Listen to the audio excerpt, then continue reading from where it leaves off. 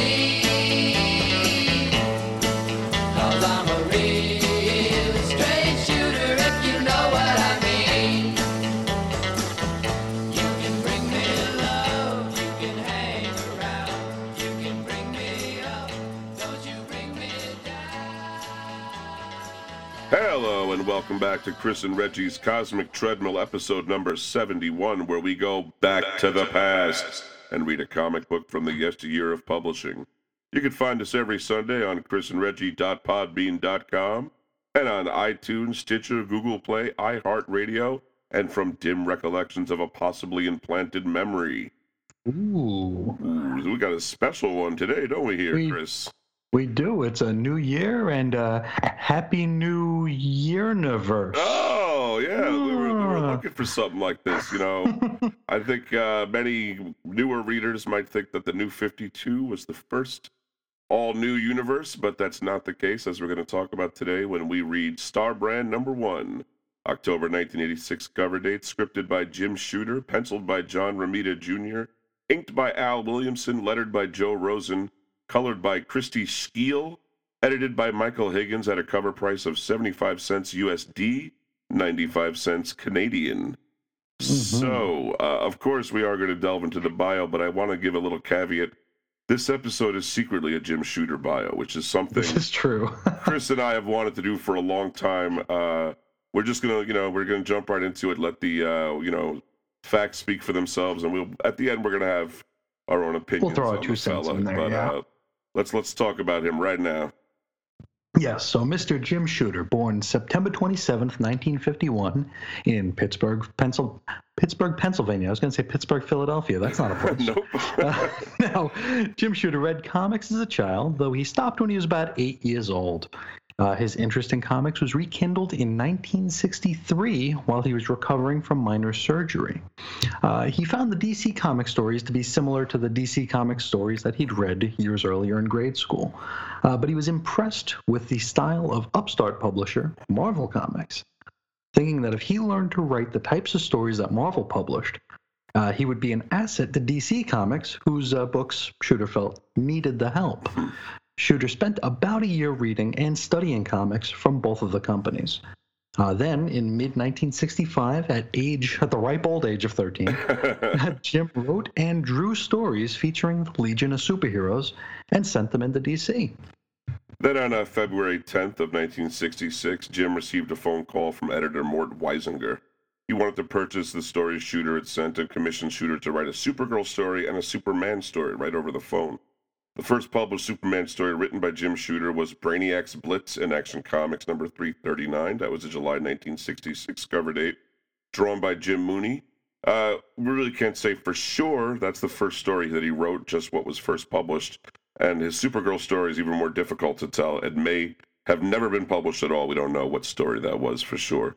Weisinger eventually offered Shooter a regular position in writing Legion of Superhero stories in Adventure Comics.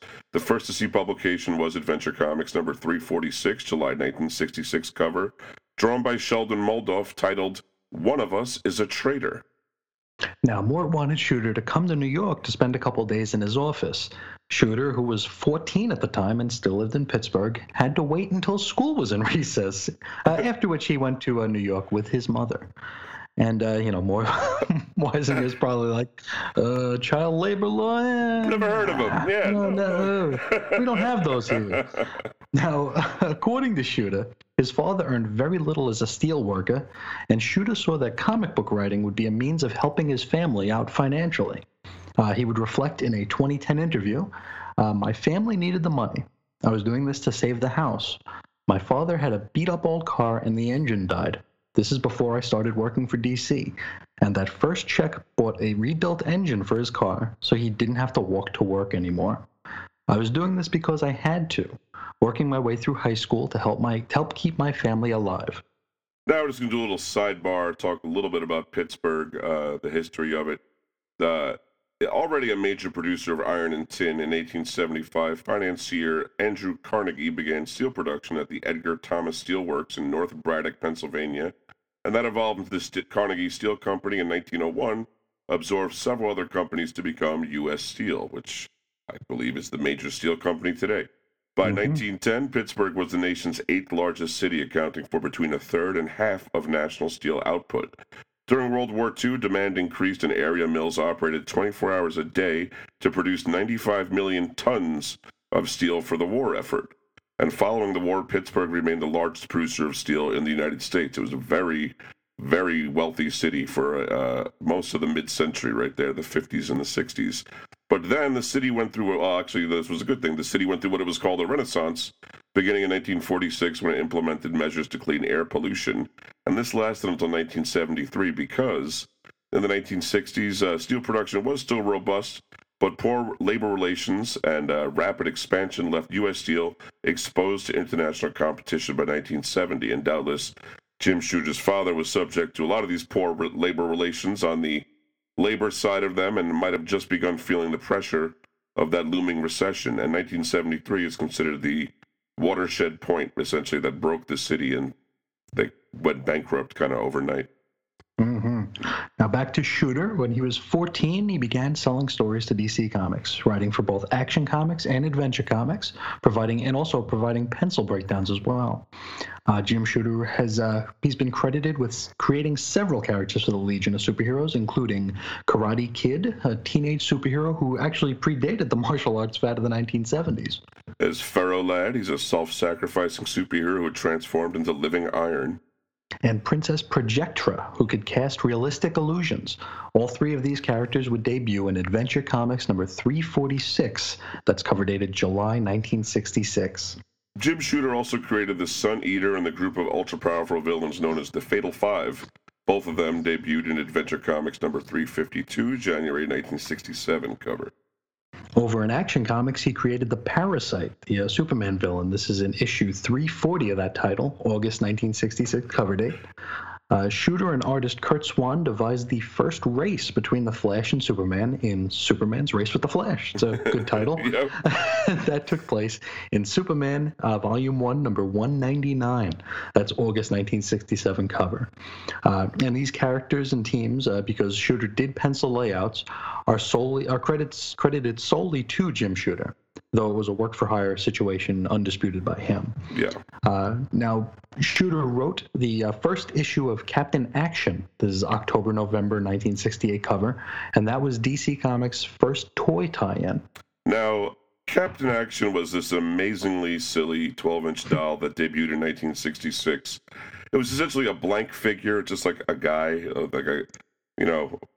peach-colored guy with just a face that could be dressed up as any number of characters, including Superman, Batman, Spider-Man, Captain America, Aquaman, the Phantom, the Lone Ranger, and Tonto, Flash Gordon, Buck Rogers, Sergeant Fury, Steve Canyon, and the Green Hornet. The toy was discontinued in 1968, unfortunately just when the comic book tie-in debuted, so that was not great timing. But the line was revived in 1998 and inexplicably survives today, Chris. They have, lines galore. You can keep buying costumes for your Captain Action Weird, figures. yeah. So, all right. I don't know. I guess where else are you going to get a 12-inch Nick Fury? Right? That's true. That's pretty much it. So, Now, though Jim Shooter credits Mort Weisinger with showing him the ropes of comics writing, Weisinger was undoubtedly incredibly cruel to the teenager. In 2011, Jim remembered, Mort would call me every Thursday night, right after the Batman TV show, to go over whatever I delivered that week. He'd call me other times too, whenever, but Thursday night was our regularly scheduled call. The calls mostly consisted of him bellowing at me. "You freaking moron, learn to spell. What the hell is this character holding? Is that supposed to be a gun? It looks like a carrot. These layouts have to be clear, retard." When you're 14 and the big important man upon whom your family's survival depends calls you up to tell you you're an imbecile, it makes an impression. yeah, there are a lot of stories of Mort Weisinger being less than Not being a nice guy. Mort would call Jim his charity case, kind of sticking a little salt in the wound stigma, that he yeah. had to support his family with those paychecks. So then in 1969, Shooter was accepted to New York University, actually got full scholarship to NYU and MIT, but after graduating from high school, he successfully applied for a job at Marvel Comics. In back issue number 34 from 2009, which is a great Jim Shooter resource, Shooter recalled, "I told Stan I wrote for DC and I wanted to write for Marvel. He said, and I quote, "We don't like the writing at DC." I said, and I quote, "I don't either. The people there call me their Marvel writer, and they mean it as an insult." Stan thought for a few seconds and said, "I'll give you 15 minutes. Now, unable to do both full-time job at Marvel and go to college, he skipped NYU and also stopped writing for DC. On his first day, Shooter caught a major error in Millie the Model that earned him a lot of accolades. His old boss, Mort Weisinger, however, wasn't as pleasant. Shooter remembers, "Somehow, Mort found out that I had taken a job at Marvel. He called me at my desk that first day and proceeded to scream at me for being an ingrate. You know, after all I've done for you, retard, imbecile, idiot, blah, blah, blah. Ho hum." Welcome Now, to the industry, kid. right? You know? That bridge been burned.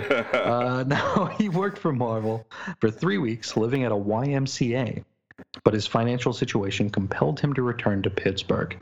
After leaving Marvel, Shooter took up freelance work in advertising, writing copy and drawing concepts, supporting himself through an assortment of menial jobs when advertising work was slim. Then, in an interview for Legion of Superheroes fanzine, probably the Legion Outpost, which ran 10 issues from 72 to 81 and was the biggest one from what I could tell, led to his again applying for both Marvel and DC.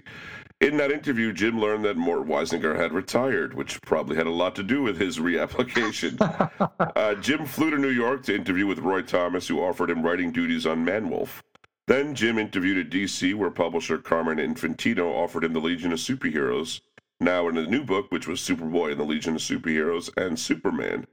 Due to being offered two properties he was familiar with rather than one he was not, Jim opted to work for DC Comics again. Now, his relationships with both Superman editor Julius Schwartz and Legion editor Murray Boltinoff were unpleasant, and Shooter claims that the two editors forced him to do a number of unnecessary rewrites. His first issue of Superboy and the Legion of Superheroes was number 209. That's a June 1975 cover date, and he never did get a new byline on Superman. Now, the story goes that Julie Schwartz pitched a story to Shooter and worked out the script, which was rejected by his assistant, Bob Rozakis. Jim rewrote the script, which was rejected by his other assistant, E. Nelson Pridwell, because he didn't like the story outright. Jim wrote a letter to Carmine Infantino complaining about getting the runaround, but it was somehow intercepted by Julie Schwartz, who wrote to Jim, "Dear fellow JS, you shouldn't have sent that letter to Carmine. You will never work in this business again." And that's the last we heard of Jim. Right, yeah. Now, still, this didn't keep him from writing Superboy and the Legion of Superheroes until issue 224. This is the February 1977 cover-dated issue for Murray Boltinoff. Shooter says he may have been in the early stages of Alzheimer's at the time. Yeah, there seems to be a lot of forgetfulness in some of the stories with Boltinoff. We didn't go into those two, you can imagine what they might be like, but he did keep writing for DC, and I think that a lot of, editors, despite his friction with Julie Schwartz, saw him as a reliable, Certainly. a capable writer at a time when I think that was at a premium. Anyway. At a premium. While writing Legion, Shooter also freelanced for Marvel, writing whatever assignments he could basically get his hands on. In 1975, Marvel's then editor-in-chief Marv Wolfman called to offer him an editorial position. So on January 2nd, 1976, Shooter joined the Marvel staff as an assistant editor and writer.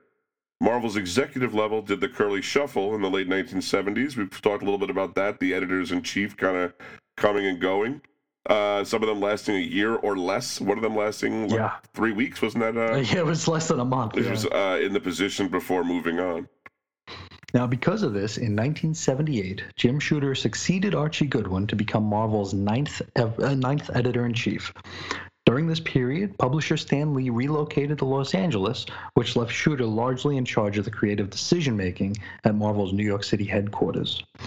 Now, although there were complaints among some that Shooter imposed a dictatorial style on the bullpen, he cured many of the procedural ills at Marvel, such as successfully managing to keep the line of books on schedule. So he ended the widespread practice of missed deadlines. He also added new titles and developed new talent. According to Shooter, the practice at Marvel at the time was to have the penciler, scripter, inker, and letterer pass pages back and forth during production, so that the first time the editor saw them was when they were all ready for coloring. Now, this would lead to many costly fixes and delays, as you might imagine. Yeah, that's not really the best way Not to the do wisest. things. And there are some great stories behind how they even tried to fix that weren't really relevant to this, but it was really a wild time over there, Marvel. Let me tell you, they really weren't. There was no one really steering the ship until The Wild West, yeah. It really was. Now, to AdventuresInPoorTaste.com in November 2017, Jim said that in January 1978, my first month, we were supposed to ship 45 colored comics. We shipped 26. What does that tell you? It took me until April to ship the correct number of comics.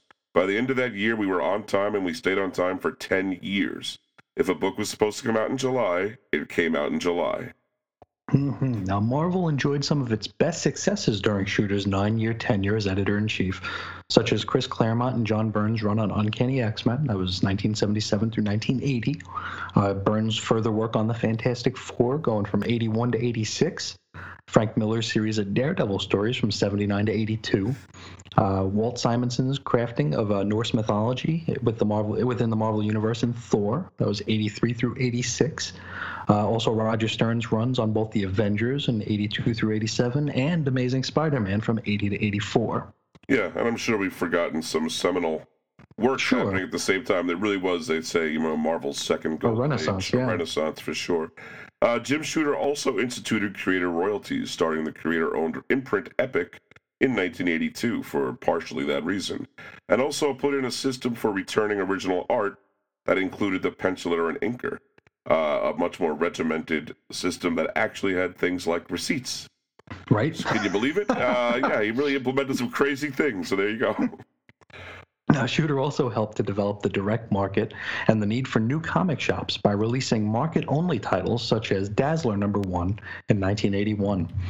The rest of the series would be available at newsstands, which is a pretty neat trick if you've got a comic book exciting enough to make readers want to go find that first issue. Right.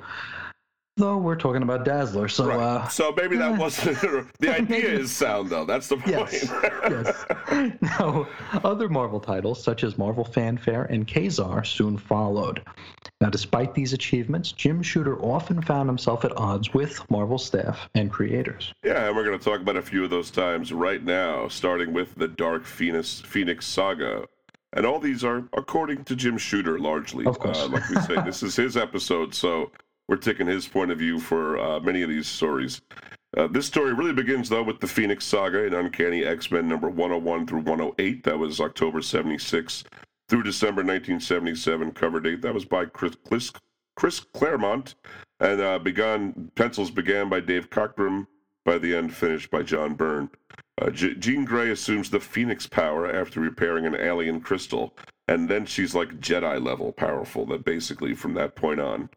Now, the Dark Phoenix ran an issue of the X-Men, number 129 to 138. That was January to October 1980, and that was by Claremont and Byrne.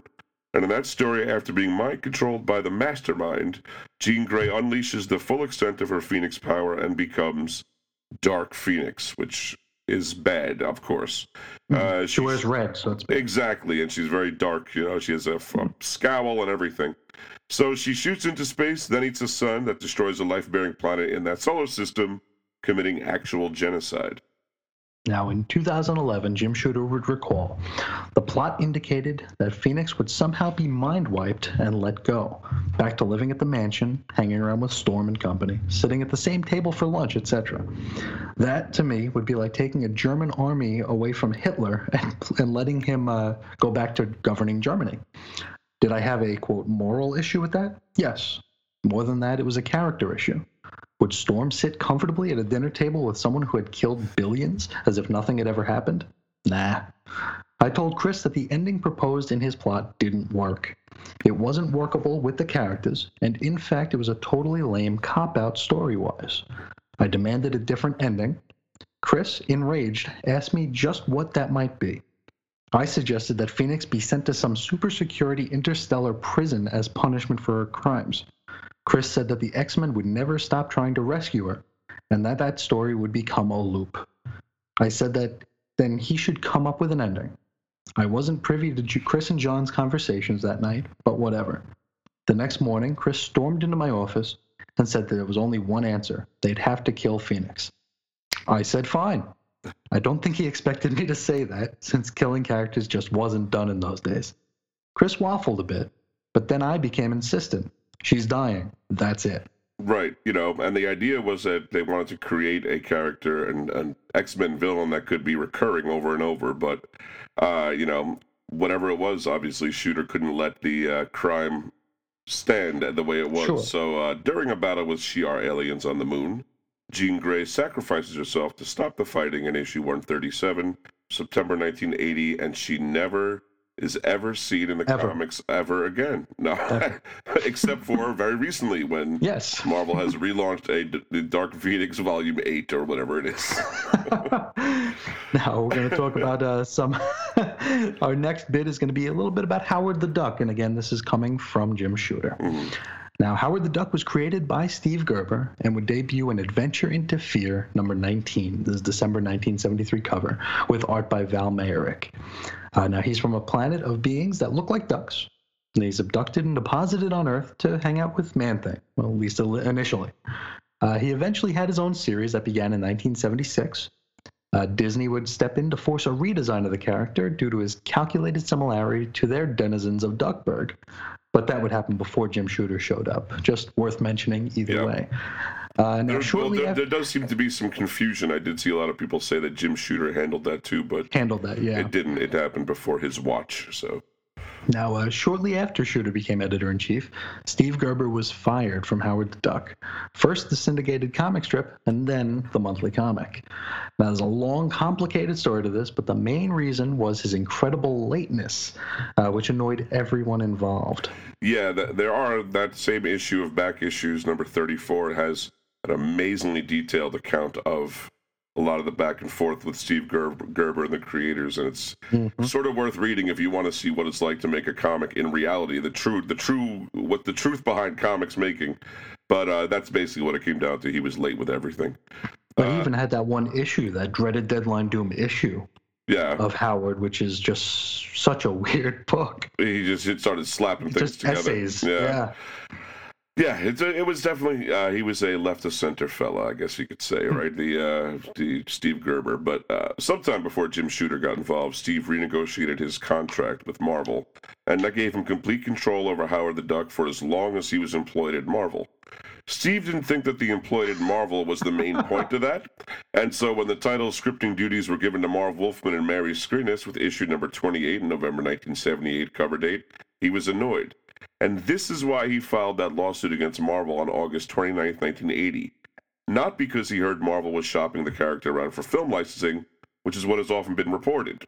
Yeah, that's what I've heard every time. Yeah. And that is actually a falsehood, because Marvel never actually, well, in a sense, all of Marvel's characters are out for licensing at all times. All the time. Anybody, I mean, I don't know about now with Disney, but at this time, they were taking any offers. Come step to the plate. So it wasn't a matter of they had to shop him. It was of someone, and that's eventually what happened. Steven Spielberg asked them, and they said, sure.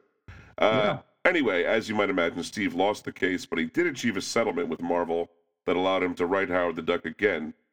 But that didn't happen, and here's why. Yes, in 2011, Jim Shooter would say, the settlement offer essentially included Howard the Duck in Marvel's standard character creation incentive plan, one of the several incentive plans I had installed. It also guarantees a limited publishing program of Howard the Duck publications and specified Gerber's terms of employment. None of those terms were novel or extraordinary. They were, in fact, much the same as they'd been offered to Roy Thomas. From the point of view of Marvel's top brass, they had made the suit and legal expense go away for nothing. They were very pleased, and unconcerned about whatever grief doing so might engender for me. So the time came to publish, and we set out to do so. Gerber delivered a script. I read it and expressed my concerns to publisher Mike Hobson and president Jim Galton. Mike wrote Marvel's responses to Gerber and his attorney. Here they are, in part. It says, Steve Gerber is totally subject to Marvel's editorial direction in creating a Howard comic. Accordingly, he must comply with Marvel's editorial direction and control of the work product, as they are the essence of such agreement. Steve Gerber agrees that all materials he submits shall be subject to Marvel's sole, executive, and discretionary editorial control. We understand, Steve, that no other writer work on Howard during the term of our agreement, and we have no intention of engaging one. As regards how Howard will be depicted, he must be depicted in the, quote, same general manner as in the first issues. This is subject, of course, to the prior settlement with Disney, but this is also subject, as is the choice of artist, to Marvel's sole and discretionary editorial control. I am certain, however, that Steve's concerns are unnecessary. In fact, we are hereby accepting the Howard script Steve submitted with very minor editorial changes. Gerber refused to accept the changes offered or propose alternatives. And so, for then at least, there was no Howard book by Gerber. Yeah, and that was that. He just wouldn't make the changes as, directed, and that's why you never saw. He did end up writing Howard much later in the 90s, and I think again in the 2000s. Because didn't he want to make it so everything that he didn't write was like a movie or something? Yeah, he wanted to wipe away, and apparently, Everything he didn't do. I didn't see the script, but apparently it was a lot of not very nice things about the people that had previously worked on the book, the writers kind of disparaging them. And which would have been his friends also, so I don't. Of course, but yeah. I didn't see the script, so I don't really, who knows how bad it was or what the story was. But Sure. that's apparently what he wanted changed. One account did have Steve insisting that Jack Kirby draw the book, since they had worked together on Destroyer Duck, which is a book that Gerber put out for his legal defenses in the early 80s. But I got to say, Chris, that seems almost an unbelievable hill to die on, right? Like, Yeah. you couldn't possibly expect Marvel to have given you that at that point, or really at any point. No. Or would they really have necessarily been able to, even if they wanted to, approach Jack Kirby? So that I don't believe that, but I do think the other stuff he probably didn't want to make his script changes, and that was that for Howard the Duck. Now, one last story here: Roy Thomas renegotiates with Marvel. Now, Roy Thomas, people don't know, he was sort of, in a sense, Marvel's first employee, or maybe Stan Lee's first employee, right? Yeah. Kind of hired on and eventually became a writer because he was the only one that could write the way Stan Lee did. He was like their first editor-in-chief after Stan Lee took a bow, or he went on to be a publisher, that's what it was. And he had been at Marvel for a long time, since he was a kid. So, setting that, in 1981, after more than 2 decades of freelancing for Marvel and a contractual dispute with Jim Shooter, Roy Thomas signed a 3-year exclusivity writing and editing contract with DC Comics. One sticking point for Roy was Shooter's new policy that Marvel staff editors could not also be freelance writers. Now, here's that whole thing. According to Jim Shooter, he said, Roy had written a letter dated April 10th to Marvel president Jim Galton informing him that he had not been able to work out a new contract with me and that he was leaving Marvel. That prompted the call I got from Galton immediately thereafter. He said, among other things, that he thought I told him Roy and I had worked out a deal. What happened? What went wrong? How could I lose Roy? Do you know how important to Marvel Roy must have been for Galton to even know who he was? Galton, the same man who once asked me who Gene Colan was. Galton, who didn't know who John Byrne was, or John Buscema, or anyone else except Chris Claremont, who had an uncanny knack for running into Galton on the elevator and introduced himself. Now, but Galton knew Roy, the man who had gotten us the Star Wars license, among many other things. In fact, Roy and I had worked out a new contract. On April 1, he sent me a letter which starts, Dear Jim, I'm returning the copies of the contracts you sent me. I will sign them if each of the following changes is made. The changes were few and entirely reasonable. No problem. We made them immediately. I also reassured him regarding his concern that the staff editor, who would henceforth be responsible for overseeing the editorial work on his books, would not be summarily overruling him. That if any disagreements came up, no action would be taken without his consent. If no agreement could be reached, he had outs. It was fine by me for Roy to keep his editor credit. It wasn't about demoting Roy, it was about engineering a system that would work, that would give Marvel full advantage of his superpowers with fewer problems. But Roy had reneged. He had changed his mind. I explained all that to Galton. I suspect he thought, as many people still think to this day, that it was my fault, that I bungled it or let it drift away from business into ego wrestling or personalities. So the next morning, Galton and I were sitting in his office upstairs, waiting for Roy to arrive. Galton asked and I explained my position and some of the contentions we'd encountered. Galton had become more adamant than I was about the no writer-editor thing by this point. Now Roy arrived. As he entered Galton's offices, he seemed taken aback that I was there. I guess he expected that going over my head was going to keep me out of it. But that wasn't Galton's style. Roy expressed his interest in continuing to work with Marvel. Galton said he was pleased and hoped we could make that happen. And again, in keeping with protocol, Galton turned the conversation over to me. I, too, said that we sincerely wanted Roy to stay with Marvel and wanted things to work out. I laid out the terms we proposed. Nothing different than what we'd offered before, really, but I tried to reassure Roy that he and I could work together. Roy agreed to everything. He even seemed comfortable and content with having a staff editor overseeing things. So Galton said it seemed that Roy and I agreed on everything. Why didn't the two of us go downstairs and sign the contract? Roy said there was just one thing.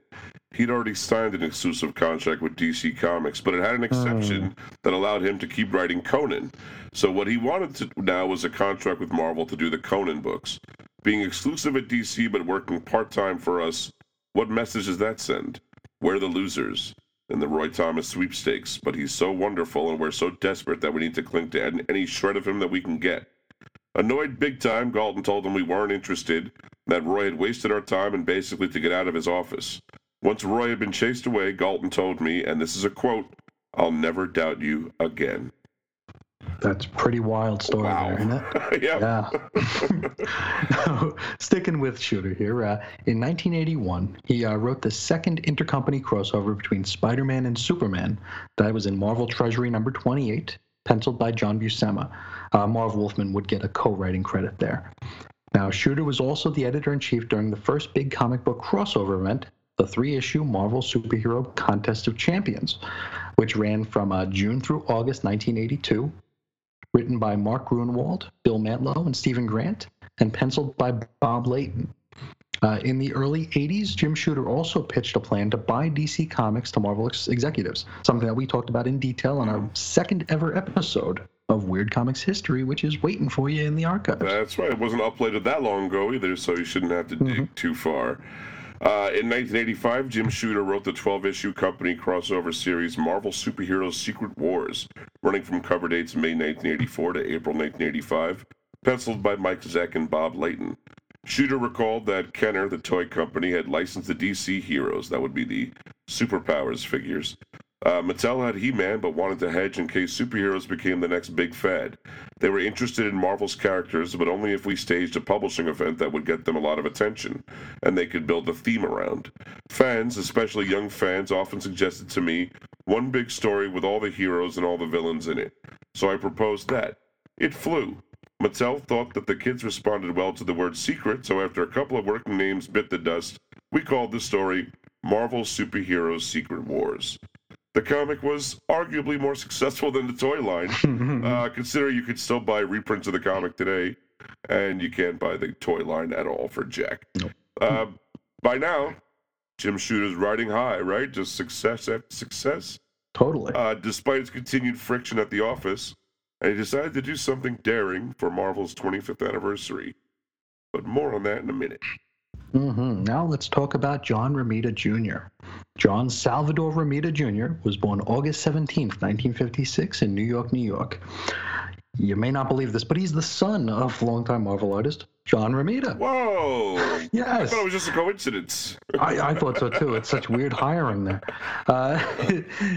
For completeness sake, his mother is Valerie Bruno. He would study advertising, art, and design at Farmingdale State College. He graduated in 1976. His earliest contribution to the comics industry was creating the Spider-Man character, the Prowler. He first appeared in Amazing Spider-Man number 78, as November 1969, when he was only 13 years old. Hey! Hey, it sounds like someone we just talked about. That's right. Very similar to Jim Shooter. His actual career in comics started with Marvel UK, where he drew cover sketches for books and reprints.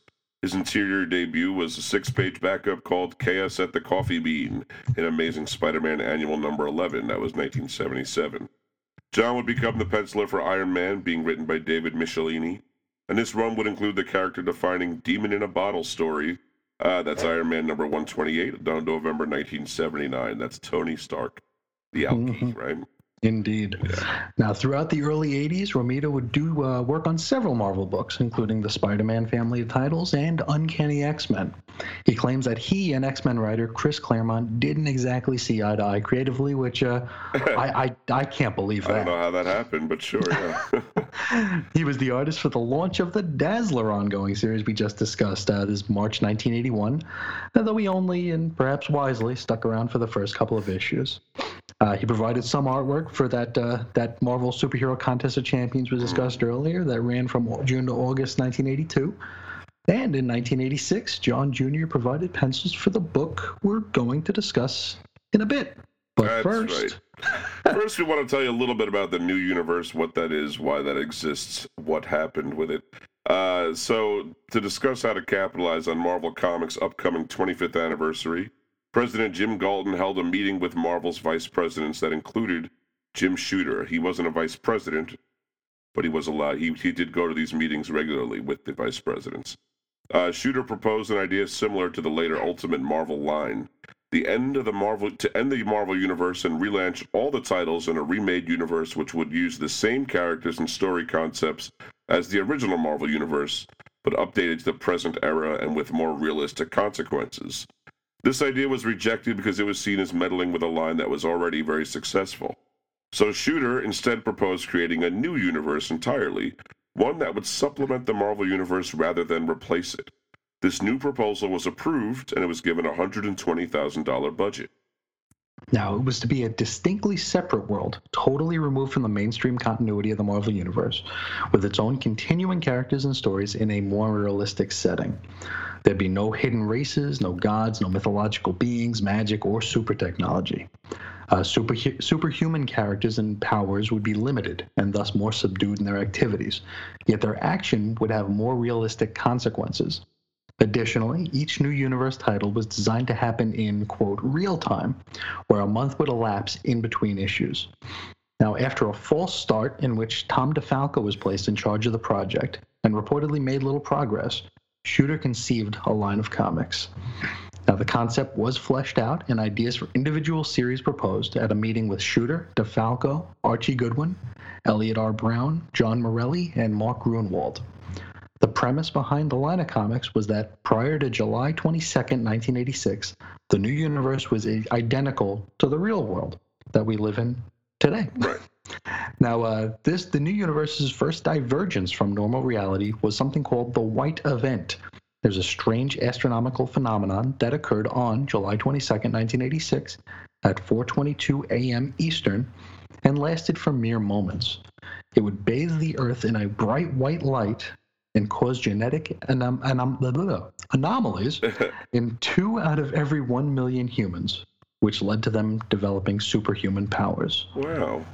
The new universe launched in July of 1986, just right when that white event happened, with DP7 #1, written by concept creator Mark Gruenwald and penciled by Paul Ryan. This had a November 1986 cover date, but obviously July was the month to publish, and several titles followed, such as Justice, created by Archie Goodwin, who wrote the first issue as well. Kickers, Inc., created by Tom DeFalco and Ron Frenz. Mark Hazard Merc, created by Archie Goodwin. Also Night Mask and Psy-Force, both of those created by Archie Goodwin. And Spitfire and the Troubleshooters, which was created by Elliot R. Brown and John Morelli. And finally... Starbrand #1 from 1986. Hey. We are here, folks. The cover of the inaugural issue features a nice rendering of our titular blonde-haired character, floating in space with the Earth below and a pink moon behind him. He's got his hand outstretched towards the reader, and he's wearing the same red outfit Eddie Murphy wore for his 1983 stand-up movie Delirious. I mean, literally, that's what he's wearing. Yes. The New Universe banner runs across the top, the same as would run for all the New Universe titles. Now, the opening splash page depicts Starbrand standing near various railroad-related accessories. He's hoisting the locomotive car of a freight train over his head. A caption reads, "There is a weapon in the universe more powerful than all others.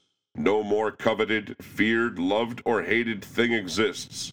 Only a fool or madman, or the right man, would dare possess the Starbrand." And that's also the title of our story today. Very convenient. Very good. Yes. Now, somewhere in the Laurel Mountains of Pennsylvania, Ken Connell is dirt biking.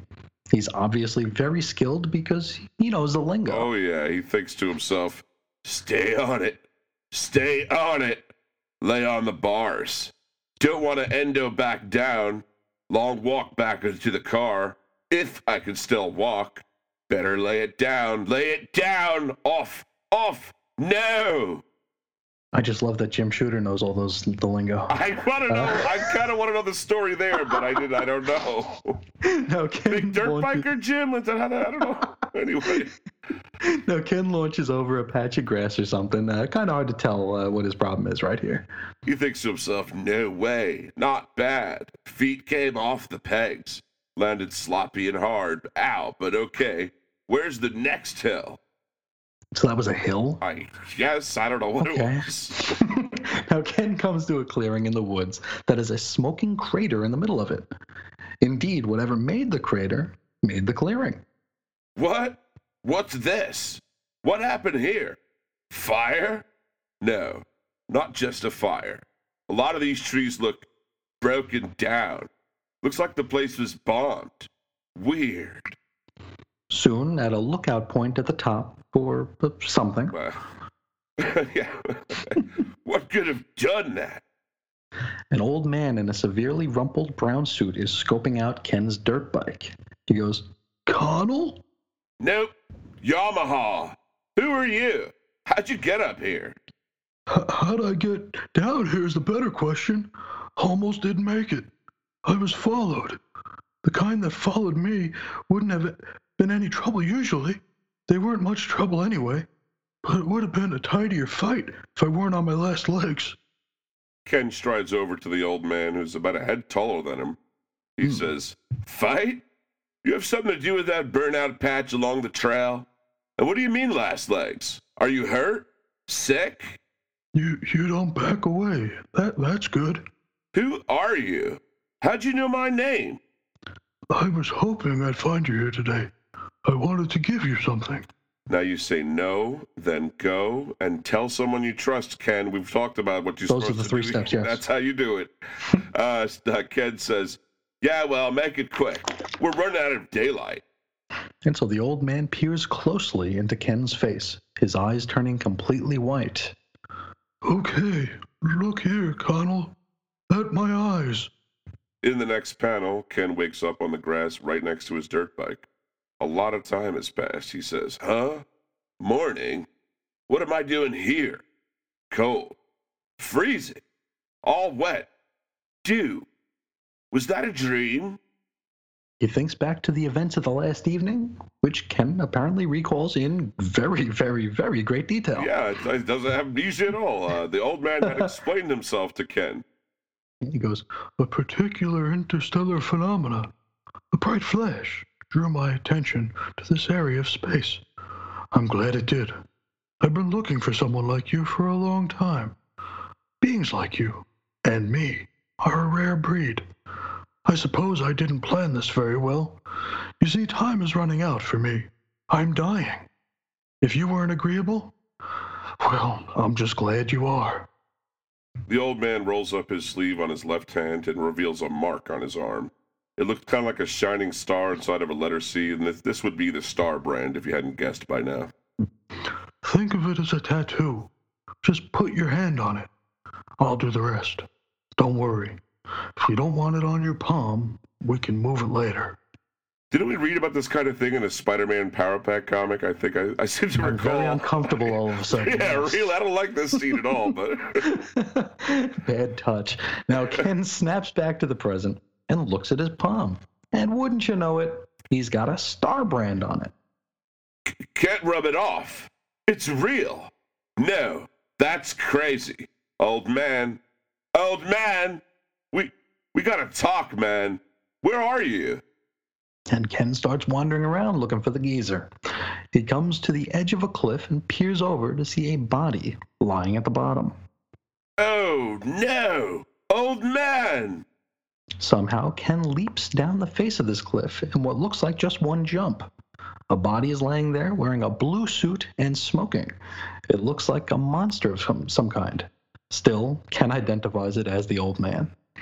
The old man. He wasn't even human. And he's dead. I don't believe this is happening.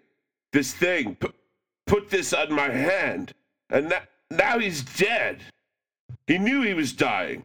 That's why he told me all about it so carefully. Ken remembers some sage words said by that old man the night before. In your language, it would be called the Star Brand. You're the perfect choice. I can't tell you how relieved I am that you have accepted it. I hope you won't regret it later. Too much. Well, I mean, if you really regret a tattoo, you can always get it covered up, depending. Yeah, laser. Whatever, Exactly. yeah. There's a lot of things you can do, especially nowadays. Ken decides to bury him, and without remarking about it, telekinetically peels a chunk of rock from the cliff and sticks the old man's body in the hole before replacing the chunk of rock again with his mind. Then Ken flies up the cliff face and hops on his dirt bike. So this is the guy who professionally critiqued his own dirt bike jump in his thoughts, but doesn't notice that he's floating boulders. You think that would definitely be something he would mention, but nope. He just hops on the bike and says, "Go home. Think." And then a caption reads, "Hours later at the Westgate Village Apartments in a southwest suburb of Pittsburgh." Ken is now driving a red sports car, pulling the dirt bike on a trailer into a parking lot in front of a long set of white row houses. It looks like Ken's got himself a nice little house here. Looks like it. Now he rolls his dirt bike into the house and onto some cardboard in the living room. Removing it's very awesome removing his very awesome two-toned dirt biking suit reveals some blue jeans and a black t-shirt reading Pitt.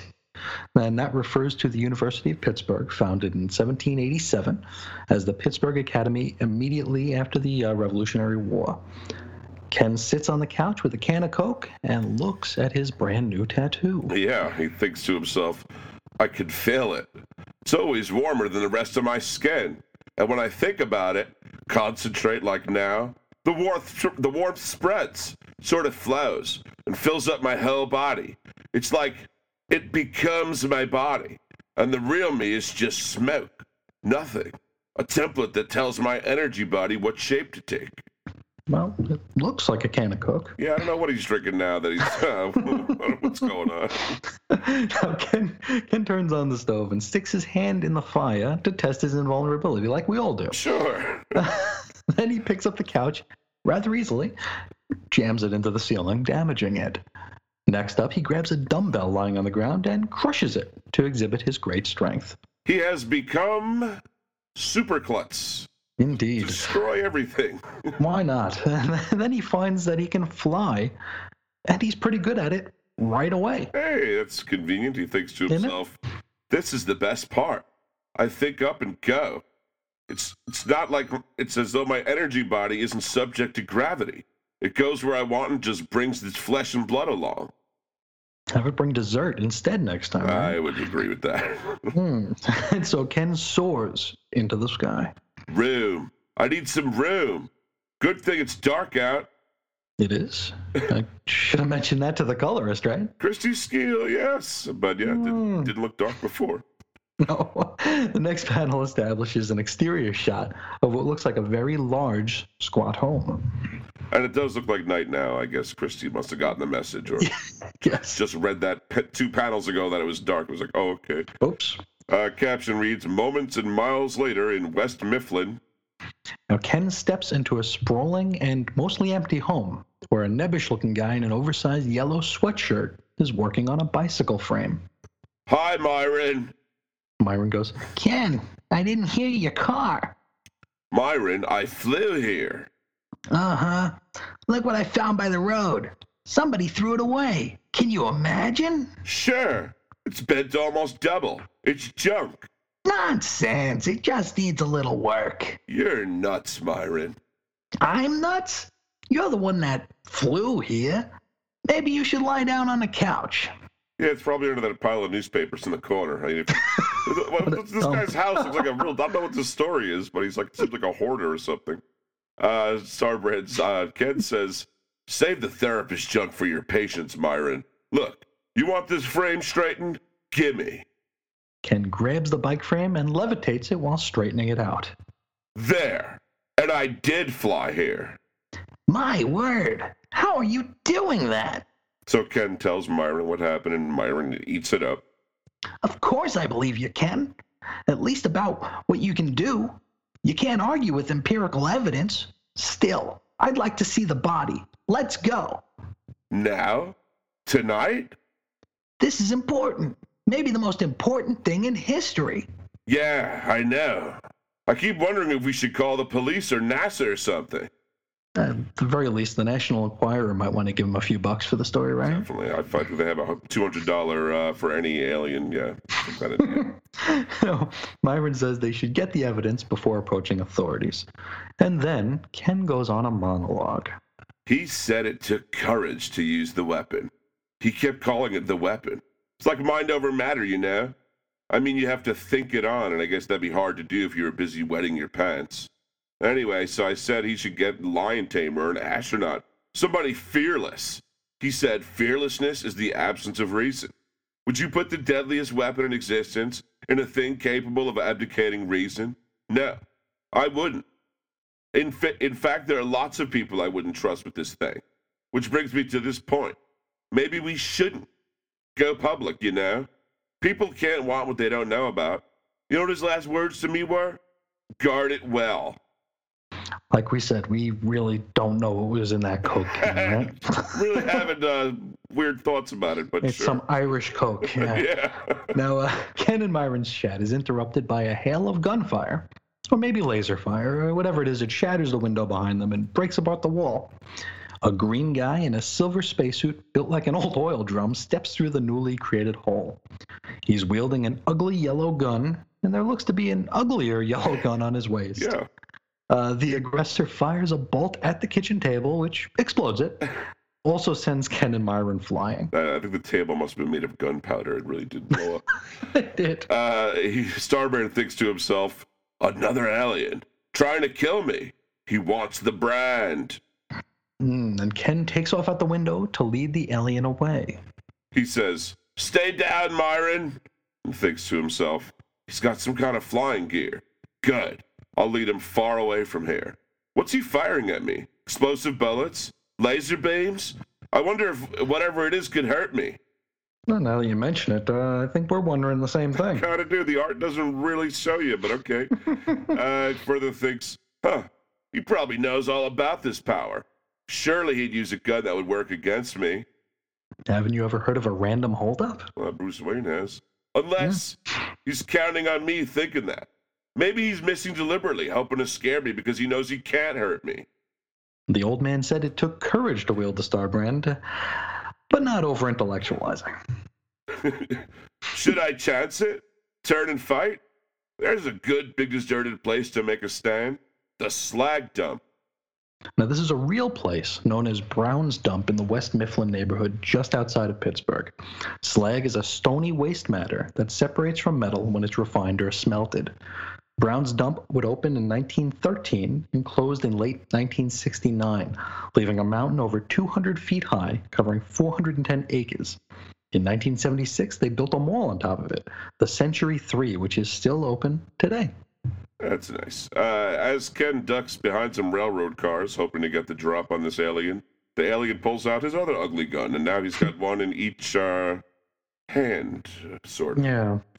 Now, a shot from the new gun completely eradicates the railroad car Ken is hiding behind. Ken thinks to himself, oh my God, he's coming. I gotta do something. Think. Throw something at him. Ken attempts to lift the wreckage left by the alien's blast, but finds it difficult. Not now. Oh, geez, don't quit on me now.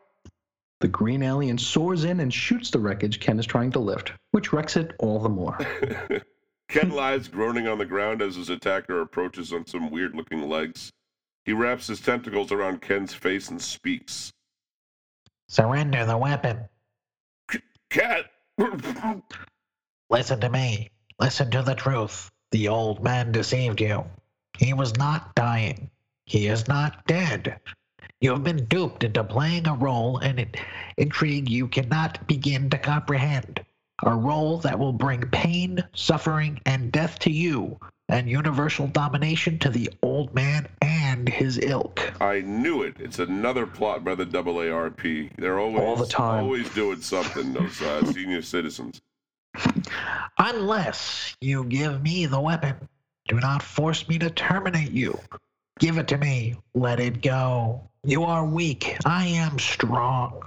I shall protect it. I shall use it to protect the universe. I am the perfect one to possess the power of the weapon. Well, he made a pretty strong case, I admit. Gets my vote. Yeah. He's got my vote. Ken is washed in a yellow light and black Kirby dots as he considers his current predicament. But the old man said I was... Ken thinks to himself, so tired. Give it up? No. But he's pulling it away. Fight back. Fight back. Hold on to it. Don't want to lose it. Long walk home. Yeah, and plus, the end of the universe. But, the walk is going to be a bitch for sure. What am I thinking? He's going to kill me. Better let it go. Let it go. Give up. Give up. No. A panel is nearly erased in a flash of blinding white light. Now he's got the power, and it looks like he's got Kirby dots just coursing all through his system. He says, no way. You scared me for a minute there, but I'm okay now. How okay? Well, he picked up a train and threw it at an alien while absorbing the gun blast from his ugly gun. I got it back together now, and I'm angry. That kind of angry you get right after you get over being scared to death, where your heart's pounding and your adrenaline's flowing, and you feel like you could bite the heads off of wildcats, like nothing can hurt you. Yeah, we were with him until the part about biting the heads off of wildcats. Yeah, I don't know if I ever felt that way, personally. I never... I wouldn't know how to deal with I such a don't even know what sensation. that feeling is like, so... No. Maybe that's a Pittsburgh thing. I'm It's not oddly sure. specific, though, It yeah. really is. That's why. And you're absolutely fearless? Maybe you don't know. Huh. Anyway, you want this power, jerk? Well, eat it.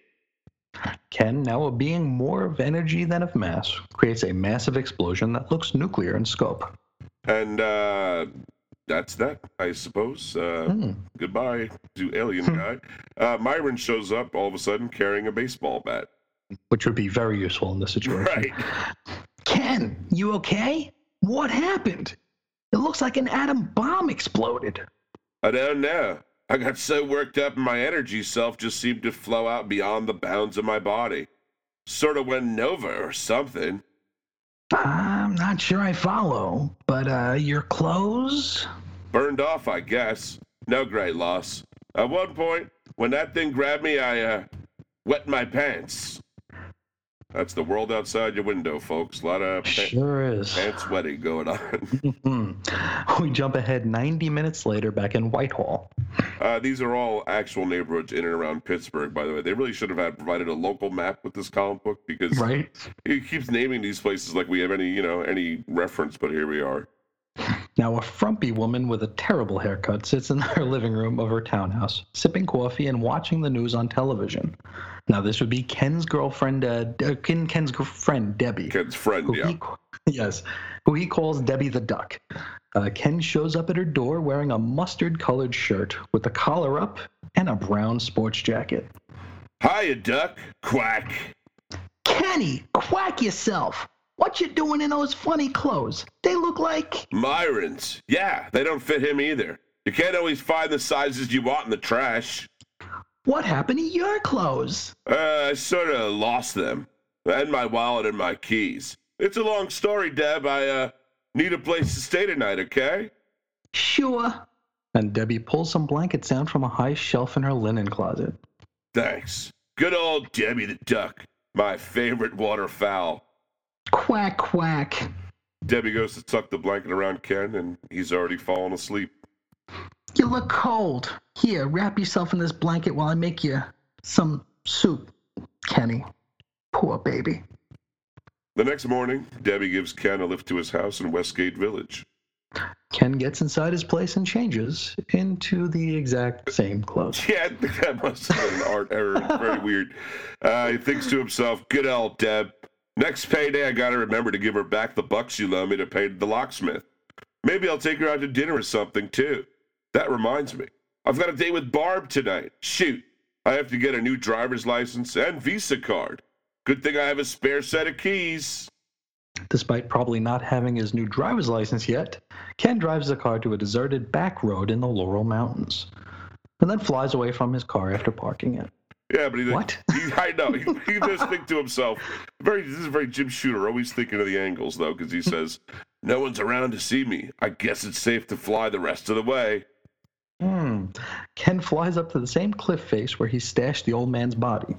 He peels away the rock to find... Gone. The old man's gone. The other alien was telling the truth. The alien I incinerated. What's on the floor? Clothes? And so Ken picks them up and gives them a look.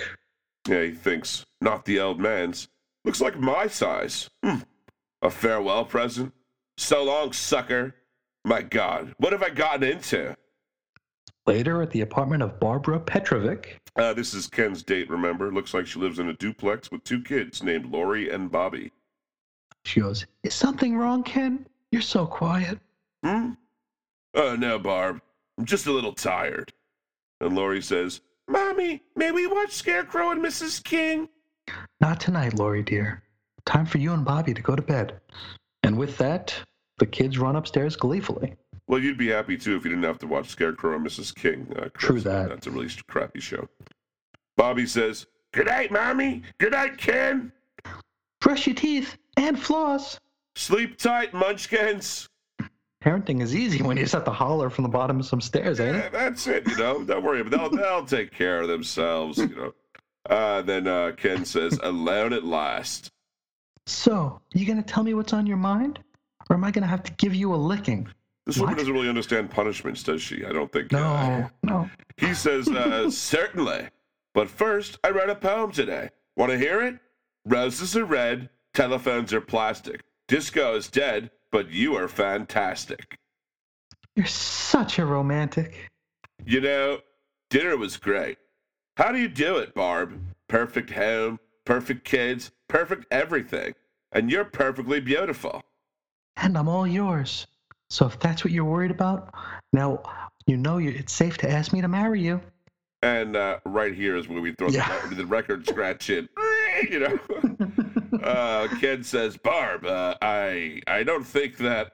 Forget I said that. Pretend I didn't say that. I'm sorry.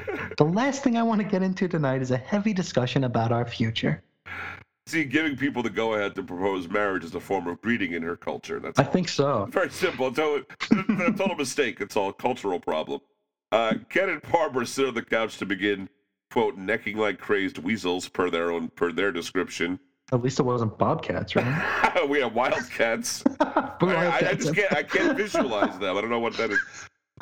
Ken hears a noise upstairs and notices some movement outside. So he and Barbara run upstairs to find Lori's bed is empty and her window is wide open. Lori's okay. She's just standing around her bedroom, but she's holding one of those ugly yellow guns. Barbara is quite shocked to the point where she goes, Lori, what are you doing out of bed? What is that? That gun? Huh? Give me that. Ken, please, it's just one of Bobby's toys. No, it's not.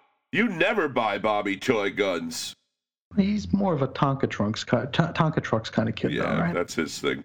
Barb notices that Lori's looking kind of spaced out. Lori, honey, I think she's sleepwalking. Ken grabs his jacket and heads right out the front door and says, No, she's not. But I know who did this to her. He's not going to get away with it. I thought he was dead, but he isn't. He's alive.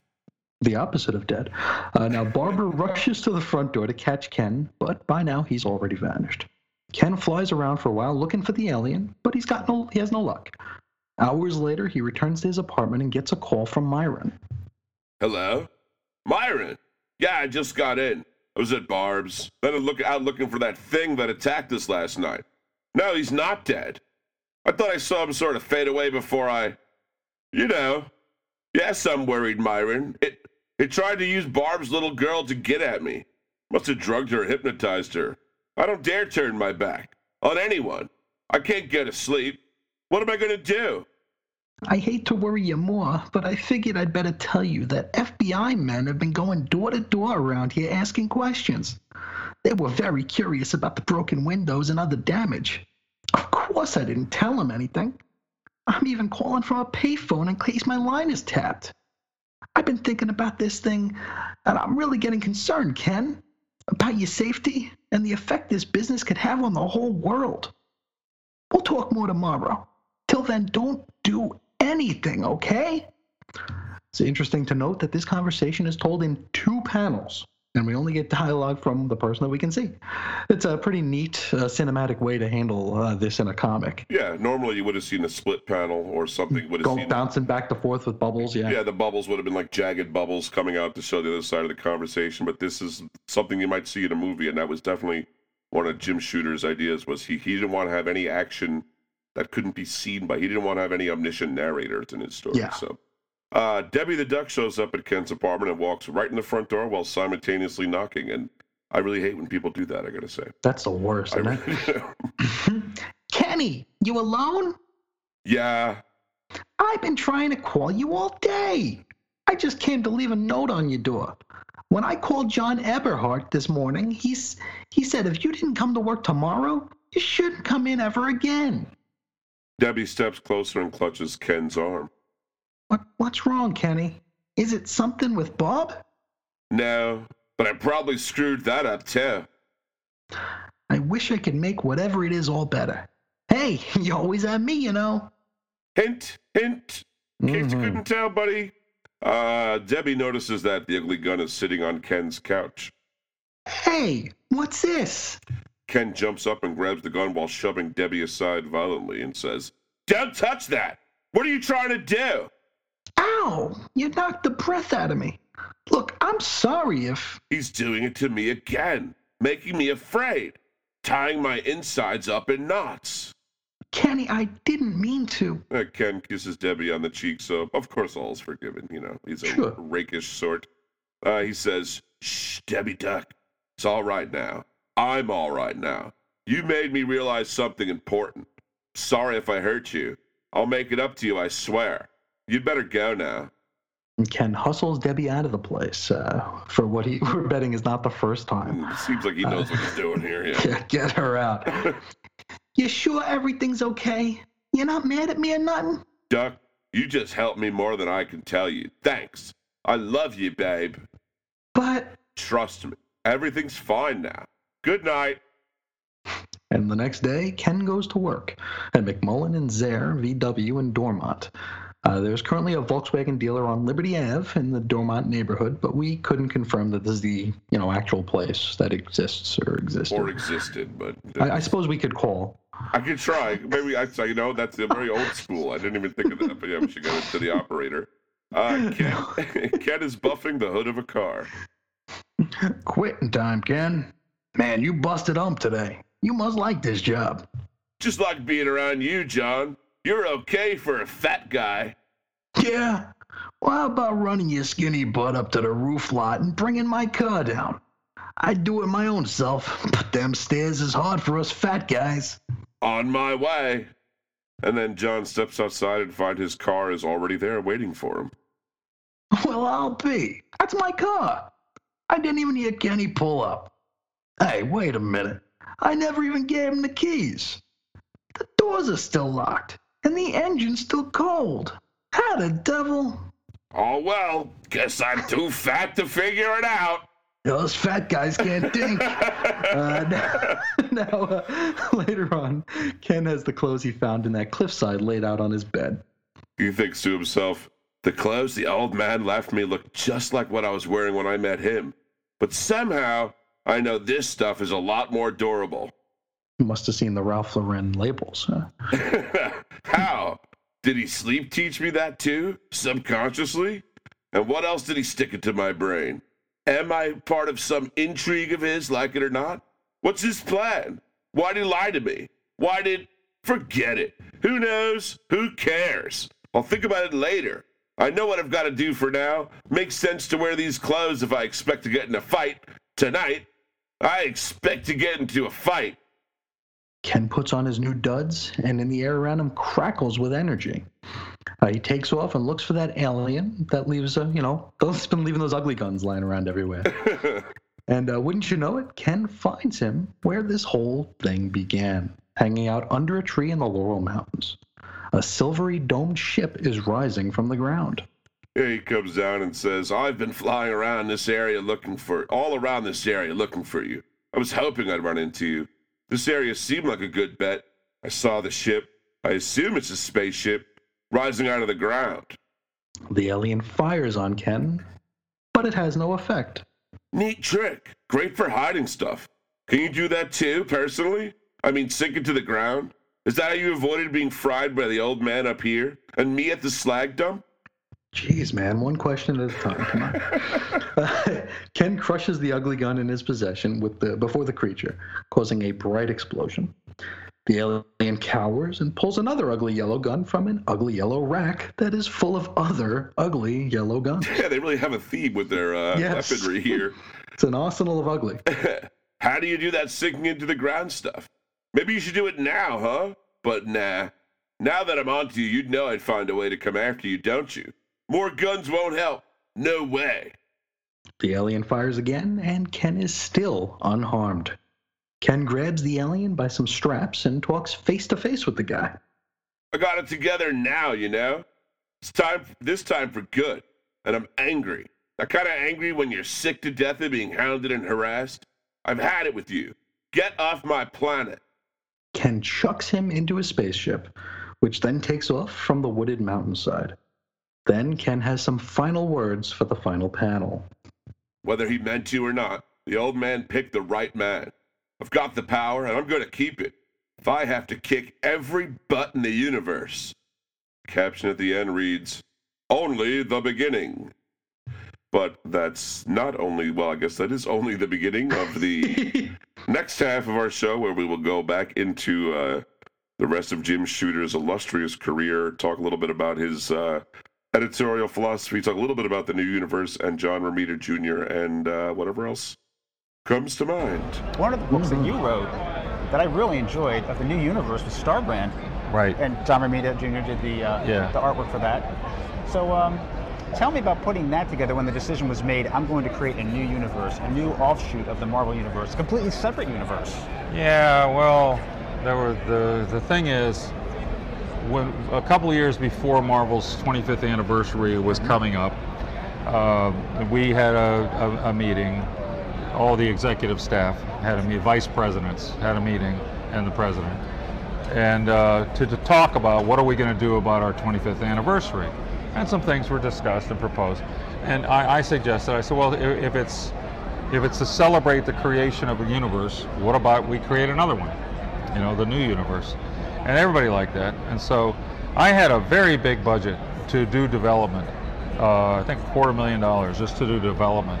And I had a promotion budget, and I had a budget to pay people guaranteed royalties, because how are you going to get a guy to leave like Thor and come and work on something new that's risky? Who knows if it's going to be a hit or not? And if you can't sort of guarantee them that they're going to not lose any income while they try it. So I had guaranteed royalties. I had, lots of other things.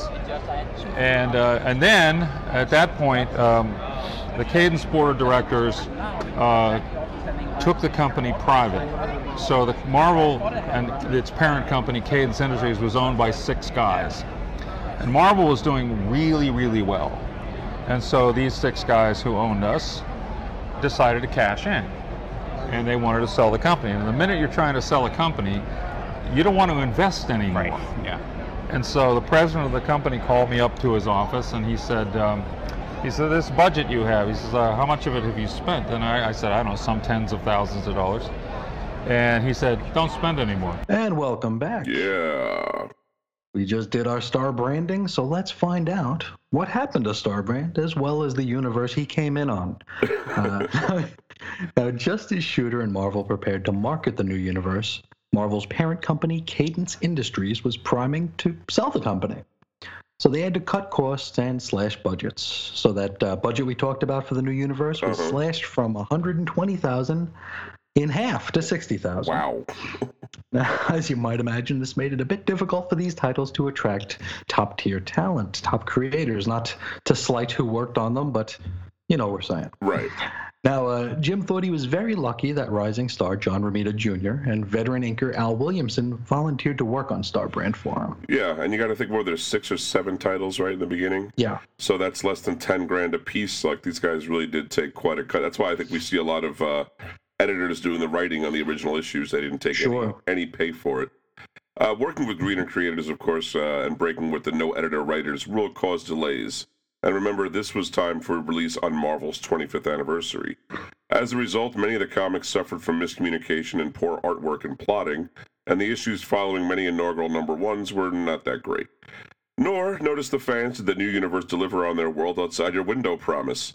For instance, Justice was about an alien knight sent to our planet by his enemies, so he battles supervillains. I guess it all depends on what windows you're looking out of. Really? Now, many titles in the New Universe line lasted 12 and 13 issues. DP7, Justice, and Cyforce lasted 32 issues, though they went through several creative changes and story upheavals throughout.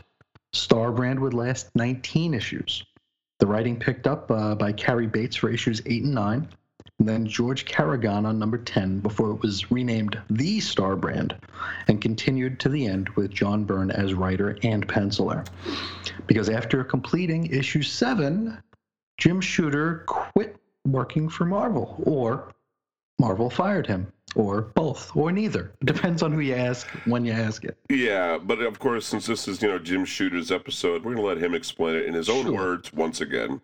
In 2000, Jim Shooter explained to CBR.com, when Marvel was being bought and sold, all the owners, the really upstairs management, became short-sighted.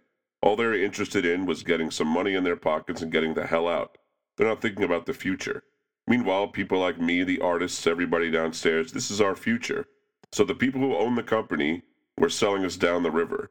For instance, they were doing anything to put a few more pennies on the bottom line for their multiple when they sold the company. Doing things like canceling our health insurance plan. We had a nice one before. Getting this cheap, useless thing with a high deductible. So they got rid of our retirement plan, our pension plan, anything to save a couple bucks. I was sort of the highest ranking officer who was not an owner, and I owned some shares of stocks, but I was not an owner. The board of directors took Cadence private. I'd owned some stock up to that point, but these 7 guys were looking out for themselves and screw everyone else. Marvel president Jim Galton was one of them. They're doing things that damage things for people who stayed there, for whom this was a career. So I started getting in fights with these people. I went from the fair-haired boy to being at war with them. They kept telling me, shut up, play along, do what you're told, and help us rape these people. And you'll be rich. Not those exact words, but that's what they were saying. Be a good executive, make your loyalty to us, and not these smelly artists. Then you're going to do fine.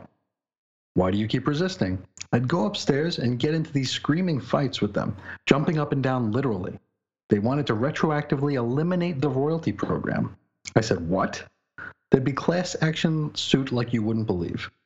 I'll leave here and straight to my lawyer, and you're going to get your ass sued. We got into that kind of fighting. I was no longer the fair-haired boy. I had no more authority around there than the janitor did. They did everything to undercut and screw me over. By the time I was done there, my own people hated me. I tell you what, I walked around there about a week before I left. I've been spending all my time fighting with the upstairs people and going through this hell. I'm walking around my floor, had about 75 people working under me, and I kept seeing people saying to myself, I don't know what that is. I don't know who that is. I don't know that guy's name. I was a ghost. People had quickly learned that if you were on my side, you wouldn't get a raise. If you said bad things about me, everybody loves you. And by the time they got rid of me, the staff had thrown a party. Indeed, in 1987, John Byrne held a party at his home where they burned Jim Shooter in effigy. That's right. I believe there's video you can find of this. That's classy, isn't it? Yeah. Now, Byrne wasn't done with them yet. Other Byrne snipes include him destroying Pittsburgh when he took over Starbrand with issue 11, and he uses a villain named Sunspot in issue number 5 of Legends. That's a DC book, March 1987 cover date. A megalomaniac, that's a dead ringer from Jim Shooter. And Guy Gardner beats him up. Yeah. Now, so if they did get rid of him, it looks like Jim Shooter was fired, but it also seems like he wasn't giving them, any great reason to keep him around toward the end there. Right. It seems like a mutually agreed upon firing, let's Yeah. say. Yeah, now there are other sides to the story of Jim Shooter's time at Marvel, most of which are easy to find on the comic sites, blogs. They're just a finger length away. Yeah. Now, this is Jim Shooter's story, and we are telling it mostly from his perspective. But before we get back into him, let's wrap up on Mr. Romita Jr. Yeah, John Romita Jr. joined Ann Nesenti on Daredevil with issue number 250. That was a January 1988 cover date, where he'd remained for 2 years, leaving after issue 282 in July 1990 cover. Co-created the Nesenti pet character Typhoid Mary during this run. He did various projects at Marvel, including stints on Wolverine, Namor, the Punisher family of titles, a brief return to Iron Man for Armor Wars 2, and the Cable 2-issue limited series before returning to Uncanny X-Men. By this time, Claremont had left Marvel, and John Jr. was excited to work with new writer Scott Lobdell, starting with Uncanny X-Men number 300, May 1993 cover date. Also in 1993, Romita drew the Frank Miller penned Daredevil, The Man Without Fear miniseries, revisiting and redefining Daredevil's origin. This was originally envisioned as a 64-page graphic novel. Romita had to flesh it out to fit a 5-issue, 144 pages in total limited series. Now, in 1994, he drew the Marvel DC Prestige format crossover, Punisher and Batman, Deadly Nights. It's weird to see the Punisher's name come before Batman, even if it was published by Marvel. It's true, yeah. Now, he penciled the Dan Jurgens written Thor series that came out during the Heroes Return era of Marvel. He was part of that lamentable Byrne Mackey reboot of Spider-Man in January 1999. Yeah. He handled pencil duty for Peter Parker's Spider-Man Volume 2. Thankfully, a couple of horrible years later, J. Michael Straczynski and Paul Jenkins would arrive to right that ship, at which time Romita would jump over from Peter Parker to Amazing Spider-Man, and he joined with issue number 30 of Volume 2. That was June 2001 cover. A few issues into his run, he drew the famous black-covered issue of Spider-Man, Amazing Spider-Man. This is Volume 2, number 36, December 2001, which was written in tribute to the victims of 9/11. Also, during the Jemison Quesada transition to Marvel, Romita Jr. would work with Bruce Jones in shaping the Incredible Hulk's new status quo. Another character still recovering from a Byrne reboot of his own, oddly enough. Strange like that. John Romita Jr. also had creator-owned Image Comics series called The Gray Area. 3 issues from June to October 2004 covers. He claimed in a 2004 Comic Book Resources interview that Marvel actually suggested Romita take his idea to Image, which I suppose we could read into that a few ways if we wanted to, we'll leave it there, I guess. Worked with Mark Millar on a fairly acclaimed run of Wolverine, including the Enemy of the State and Agent of S.H.I.E.L.D. story arcs. Keeping with Mark Millar, Romita provided art for the creator-owned Marvel Icon series Kick-Ass, which has gone on to be something you might have heard of, right? I think there might have been a small movie, an independent movie or two that came out. He's credited as producer of the 2010 feature film and directed an animated flashback sequence in the movie. He drew the Greg Pak World War Hulk event miniseries, reintroducing the Hulk to the Marvel Universe after a prolonged absence. In the lead-up to Civil War, the less terrible one, the Hulk was jettisoned into space. This would lead to the Planet Hulk status quo for that title. He drew much of the Volume 4 of the Avengers, written by Brian Michael Bendis, would take some of the rotating art chores on the Avengers vs. X-Men event of 2012. Now, he's currently working exclusively for DC Comics, having arrived with much fanfare for a Jeff Johns penned arc on Superman Volume 3, starting with issue number 32 of the title, cover dated August 2014. Now, the announcements for John Jr.'s arrival were similar to those DC would run back in the early 70s when Jack Kirby made the jump from Marvel. Now, since his arrival, John Jr. has gone on to write an issue of Superman. That was Volume 3, number 40, June 2015 cover date. Also had a month of variant covers dedicated to his work. and he provided pencil art for the Scott Snyder-written All-Star Batman in the post-Rebirth DC universe. Along with Dan Abnett, John will be producing The Silencer for DC's new era of superheroes that spin out of Dark Knight's Metal event.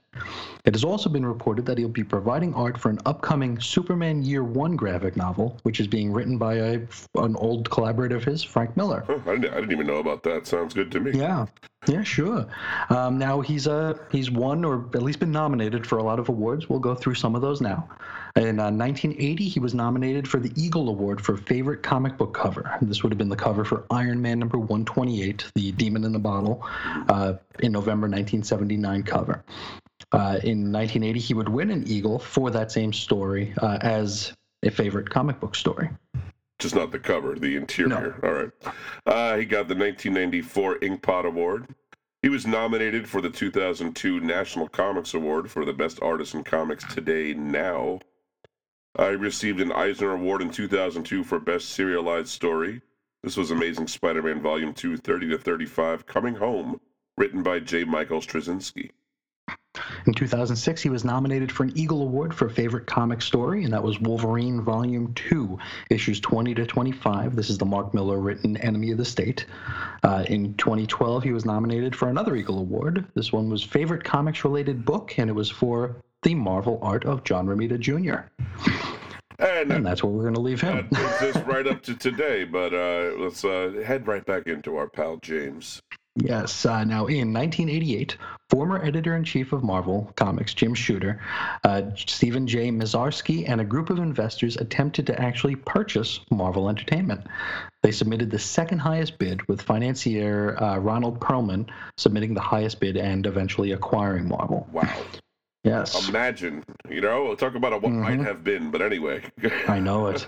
Now, Shooter and Mizarski instead formed Voyager Communications in 1989 with significant venture capital financing from Triumph Capital.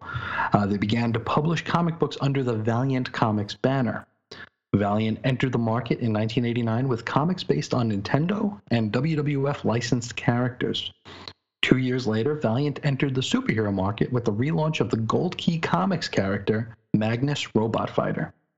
Shooter brought many of Marvel's creators over to Valiant, including Bob Layton and Barry Windsor Smith, as well as industry veterans such as Don Perlin. Valiant also took in raw talent and taught them how to make comics Valiant style, launching many careers, notably Joe Quesada's.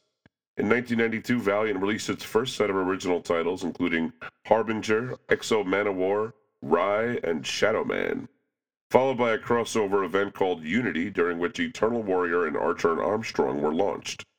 Sometimes Shooter was required to fill in as penciler on various books, and that he wrote and oversaw as editor. During his period at Valiant's publisher, money and talent were often at a premium, and Shooter was occasionally forced to pencil stories. To conceal the fact, he drew under the pseudonym of Paul Krennic, which is the name of his brother-in-law. Now, Valiant comic book Harbinger number 1 was listed on the top 10 list of Wizard magazine for a record 8 consecutive months and was eventually named Collectible of the Decade. It's actually a book I've never seen in the wild. Wow.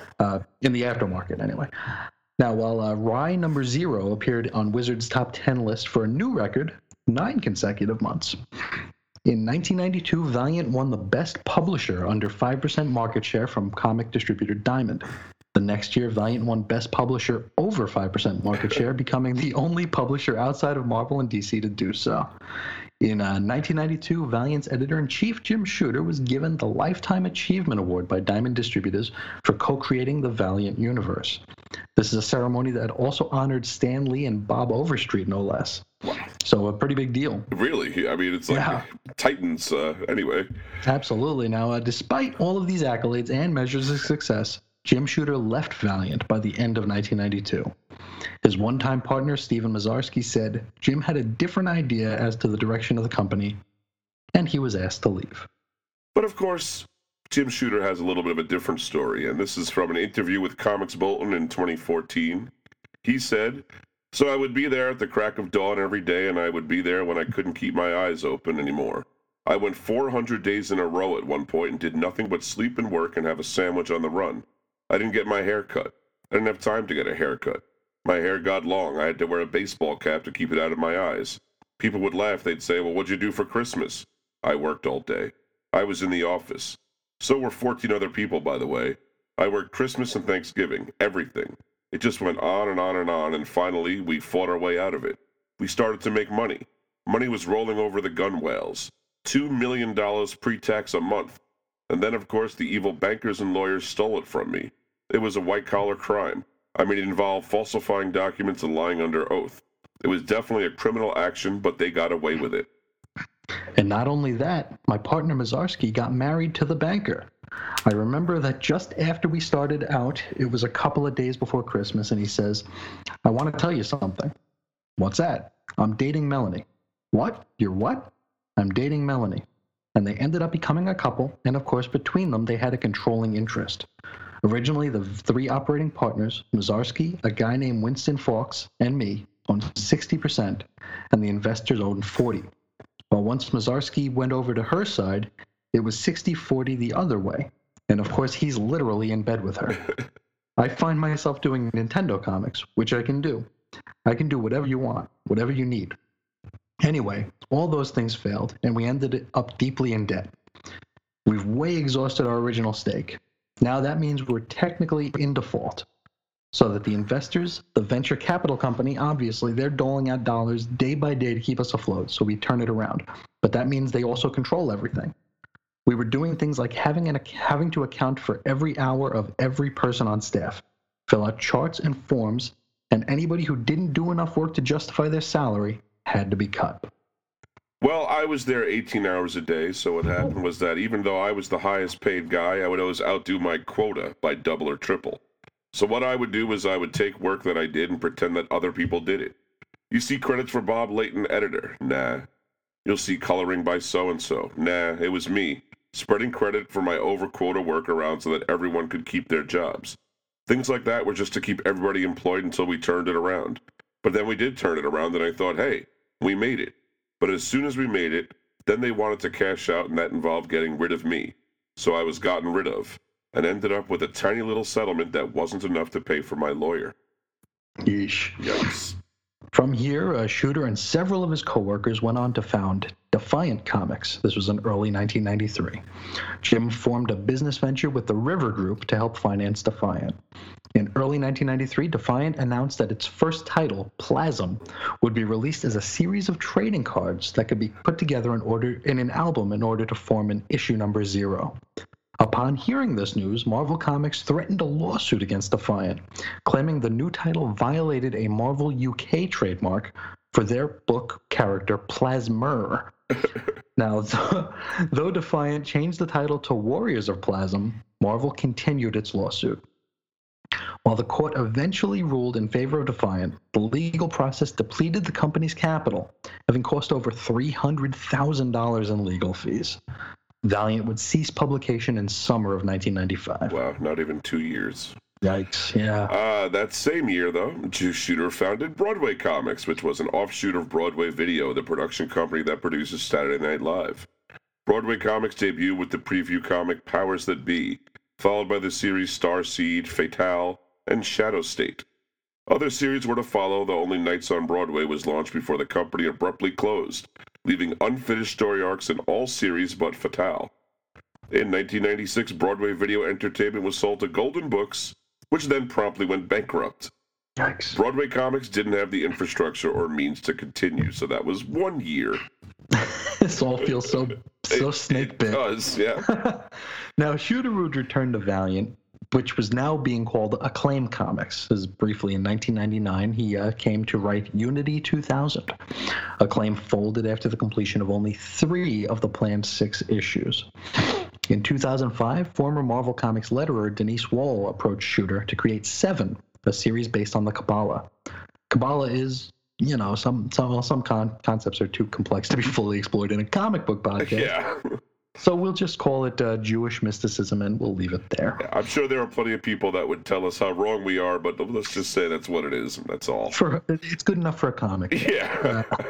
Now, despite a big marketing campaign at 2007's New York Comic-Con that promised 7 issues, television and film projects, video games, blogs, interactive Q&A, animation, trading cards, apparel, accessories, and school supplies, 10,000 copies of one issue were printed, as well as a promotional ash can for issue 2. So I don't think that really panned out. Yeah.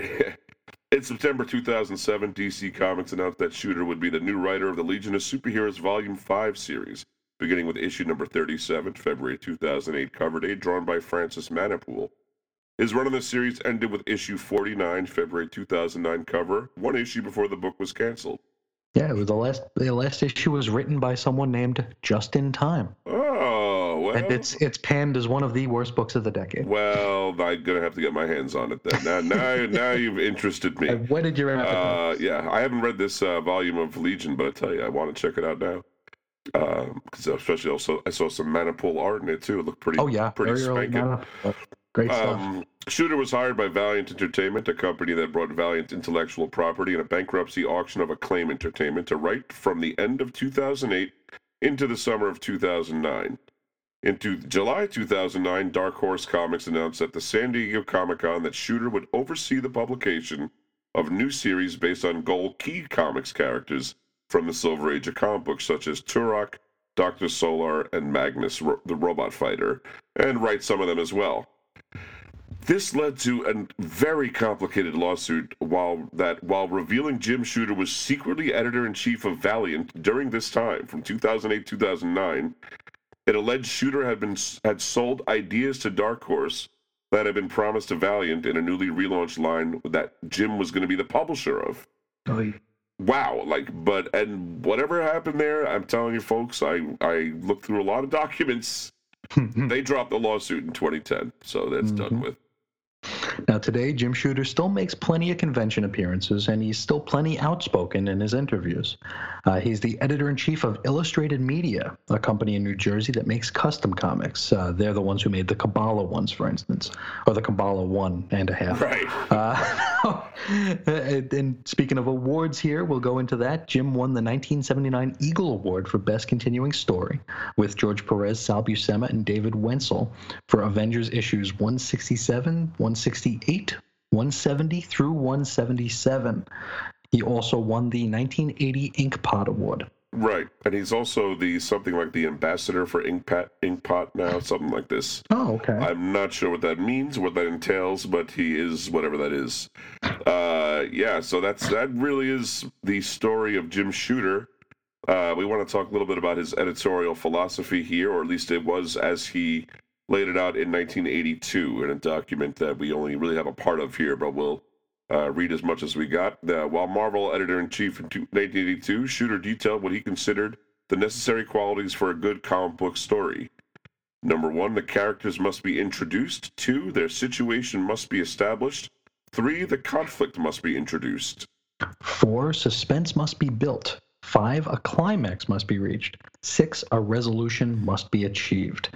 He says, when I evaluate a story, should one of the essential elements listed above be missing, say, the characters are not introduced properly when they're brought on stage, I immediately suspect that the author of the story knoweth not what he's doing. Second, I look for how well the story is told. Is the conflict worthwhile? Is the climax exciting? Is the resolution satisfying? Is the plot good? Are there interesting twists and turns? Is there a theme? Is there character development? Is it dramatic? Is it entertaining? This is the really important stuff. It should go without saying that a writer or prospective writer should know enough to meet the fundamental requirements of a story. It's the power and the passion and drama and characterization that I really look for. And it's usually what the reader looks for, too, I would say, Chris. We need a guy like this in our lives again. I'll tell you what. I'm not gonna name any titles, but there are books I am currently reviewing for the Weird Science DC Comics website that already fail on the first 3. The very first thing, the characters must be introduced. I mean, this is something I see all the time. You go through a whole book of characters, you don't know who they are, or what, they're not what like their motivation or what side they're on. I would just take their names sometime. Like, who is this person? What is their relationship? You see this a lot, and I think there are a lot of reasons for it. I don't, it's kind of come together. Writing for the trade, so it's a lot of different things. Oh, definitely. That's one part. A lot of green editors out there, but these are some basics that I think when they're applied, you get a better comic book. And, Sure. Shooter comes from a time that he was juggling, a burgeoning direct market and newsstand sales.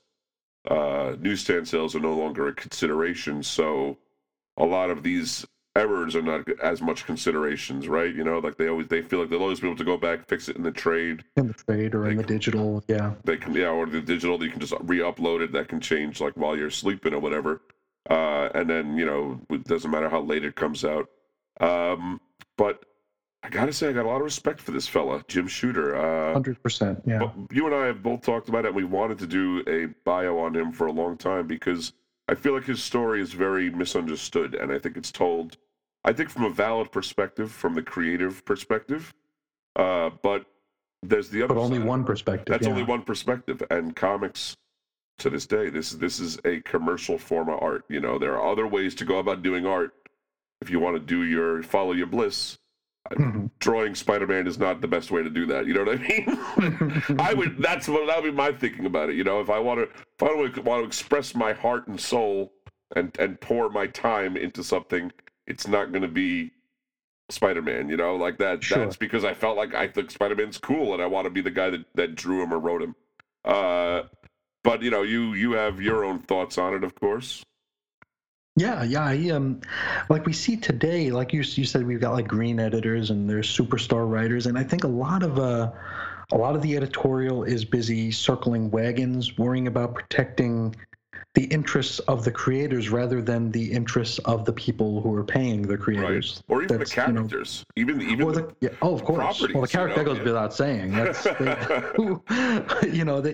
we spent 5 years with a Carol Danvers Miss Marvel who would go panel to panel with long hair, short hair, long hair, short hair. Nobody knew what she looked like. I mean, These are the basics. That's right. I mean, it's not even like a mole on her chin, on her cheek or something. This very drastically changes the appearance of a character, and nobody knew which one it was from panel to panel. And there's this impetus to have characters change their clothes all the time and make things more realistic, and that's swell if you got the drawing chops to pull it off. If you don't, you might as well Shaggy and Scooby do it, because you know what I mean. Like, I'd rather visually be able to identify someone at a glance than have to like peer into someone's soul and be like, oh, that's supposed to be this character. We're not even talking about really story content. No. Basic comics making, basic storytelling. A lot of it's missing. One thing about Shooter that I think was very telling that we read was that when he first got to Marvel, for those first 10 months where he got the books out on time, he says he didn't read one book. He didn't open it. He knew if he opened a book or looked at some artwork, he would want to fix something. He'd start dissecting. And yeah. they didn't have the luxury to do that. And again, that was a time when you had to make newsstand sales, which is amazing that Marvel even lasted as long as it did in kind of a nebulous editorial state, not doing that.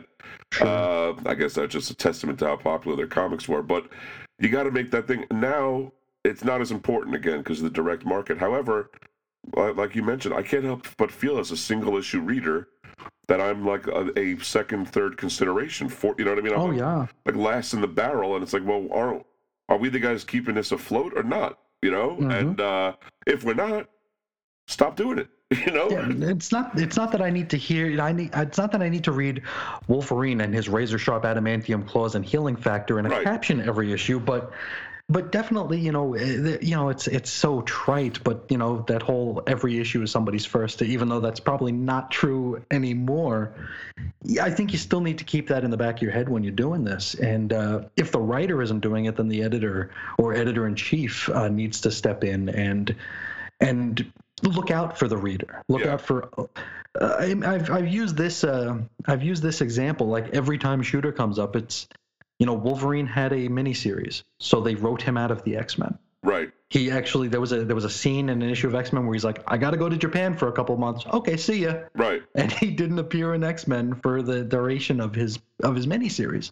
That's something we didn't really even get into, was his such adherence to continuity. Yeah. You could track from issue to issue different series. You knew where, Wolverine started here, and then he went to this title for this bit. You could track everything. It wasn't happening in real time, but you could establish a timeline. Absolutely. and that takes a lot of work. And I Of mean, course. I saw something not long ago. Again, I'm not going to do oust these titles, but there was a huge villain reveal in one book. Well, in the other book, he was just a member of the villain, the villain team. He was like, He was just sort of, there. yeah, just Yeah. there. And I was like, how could he be a reveal here and there's no big deal there, And it's like Sure. the oversight really is lacking. And I believe in some ways, Jim Shooter. You ever have a job like this, Chris, where somebody does it and they spend so many hours and they're such sycophants and they throw themselves at it that no other human could ever do it again. You know what I mean? Like they quit and they got to hire 3 people. Yeah. But what he did needs to be done, even if it needs Yes, 3 it does. people. Even if it Sure. needs a larger system. I don't necessarily want people to work 100 hours a week, but it might be a job that requires 100 hours of work. A few people. Sure. And it really is lacking. Definitely out of the big 2. It's kind of less of a thing in the indie comics. They're kind of right in their own path. But Yeah, that's their own deal. Yeah. but I really see a lot of these basic errors a lot of times that Shooter, I think he would have rooted them out, and I think he had a sensibility. And he was, in a way, one of the very first, if not the first, comic reader turned writer, the Exactly. fan turned pro. Yeah. I think his mind is often on that. One last thing I want to say about him, though, is that I think he was definitely a very capable manager, very capable editor, had a strong sense of story. Where he lacked, obviously, though, was appealing to big name talent. And Chris and I are of the opinion that big name talent can go soak their heads as far as we're concerned. However, that's not really the way you do business, And Sure. part of being a good manager would be appealing to them, and that's where he lacked.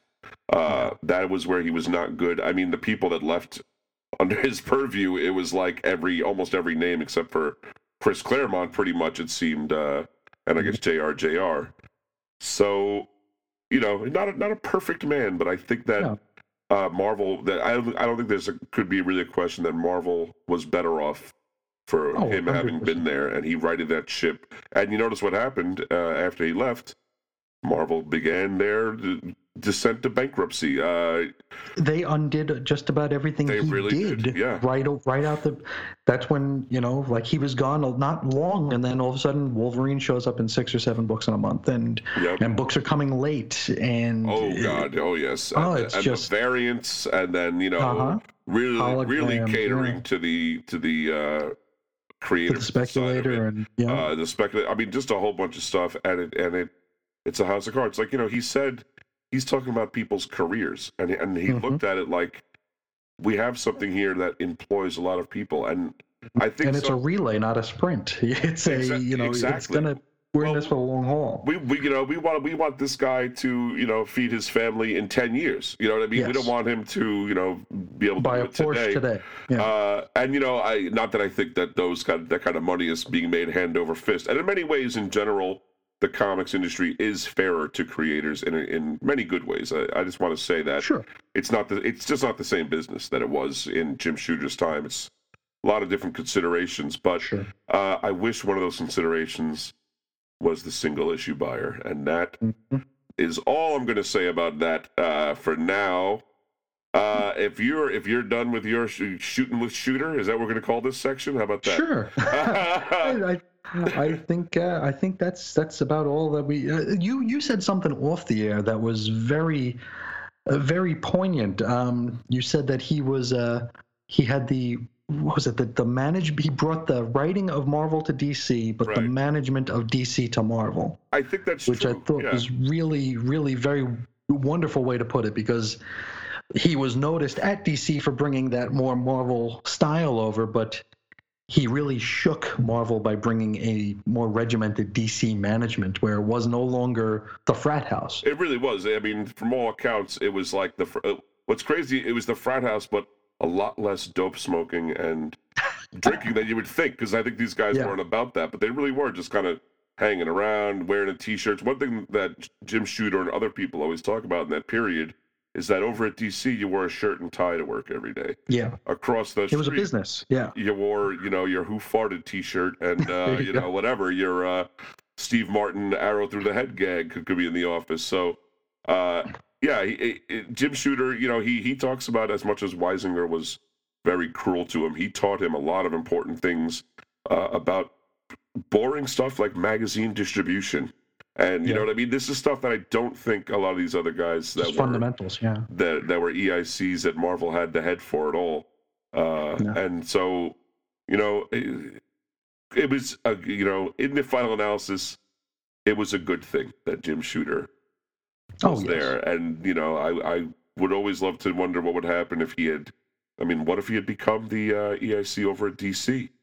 Sure. What if he was the publisher today? It's just interesting. Or if he managed to buy it from under Perlman. That would have been really interesting. Who knows? Yeah, wow. I don't even know what it would be like now, but that's definitely something to consider. And of course, we would love to know your thoughts about that too, gentle listener. Now we'll wrap up this episode by covering a little bit of listener mail. We've been really good about that. No, we haven't. Yeah, no, better. Better than we've been, yes. And we're going to start with our friend Jeremiah Jones Goldstein. He says, Chris, Reggie, have you guys been watching The Secret History of Comics on AMC? I have to tell you, I've watched every episode so far and pretty much know everything that they're talking about from listening to your podcasts. I think every episode has been covered on one of your shows. Stan Lee, Kirby, Wonder Woman, Milestone, Dakota, Image Comics, etc. It's like watching watered-down versions of your podcasts on TV. They, for obvious reasons, cannot cover these topics the way you guys do. The series itself is fine. It's entertaining, but they leave a lot out, which is to be expected. If you've not watched, I would not run out and watch them all now. The Milestone one is the best one so far. If you're only to watch one, it should be that one. Regards. I have not seen it. I have seen it. I actually watched it kind of spurred on by this email. I don't think we did a full Milestone episode, have we? We've never done a Milestone comic.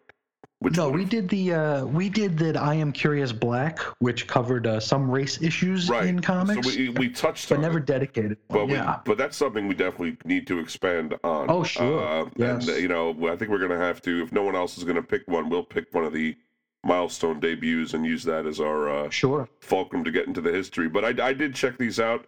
They are pretty good. They're exactly like Jeremiah says. They're sort of light versions of our podcast, a lot of them. The Image one, I was surprised especially.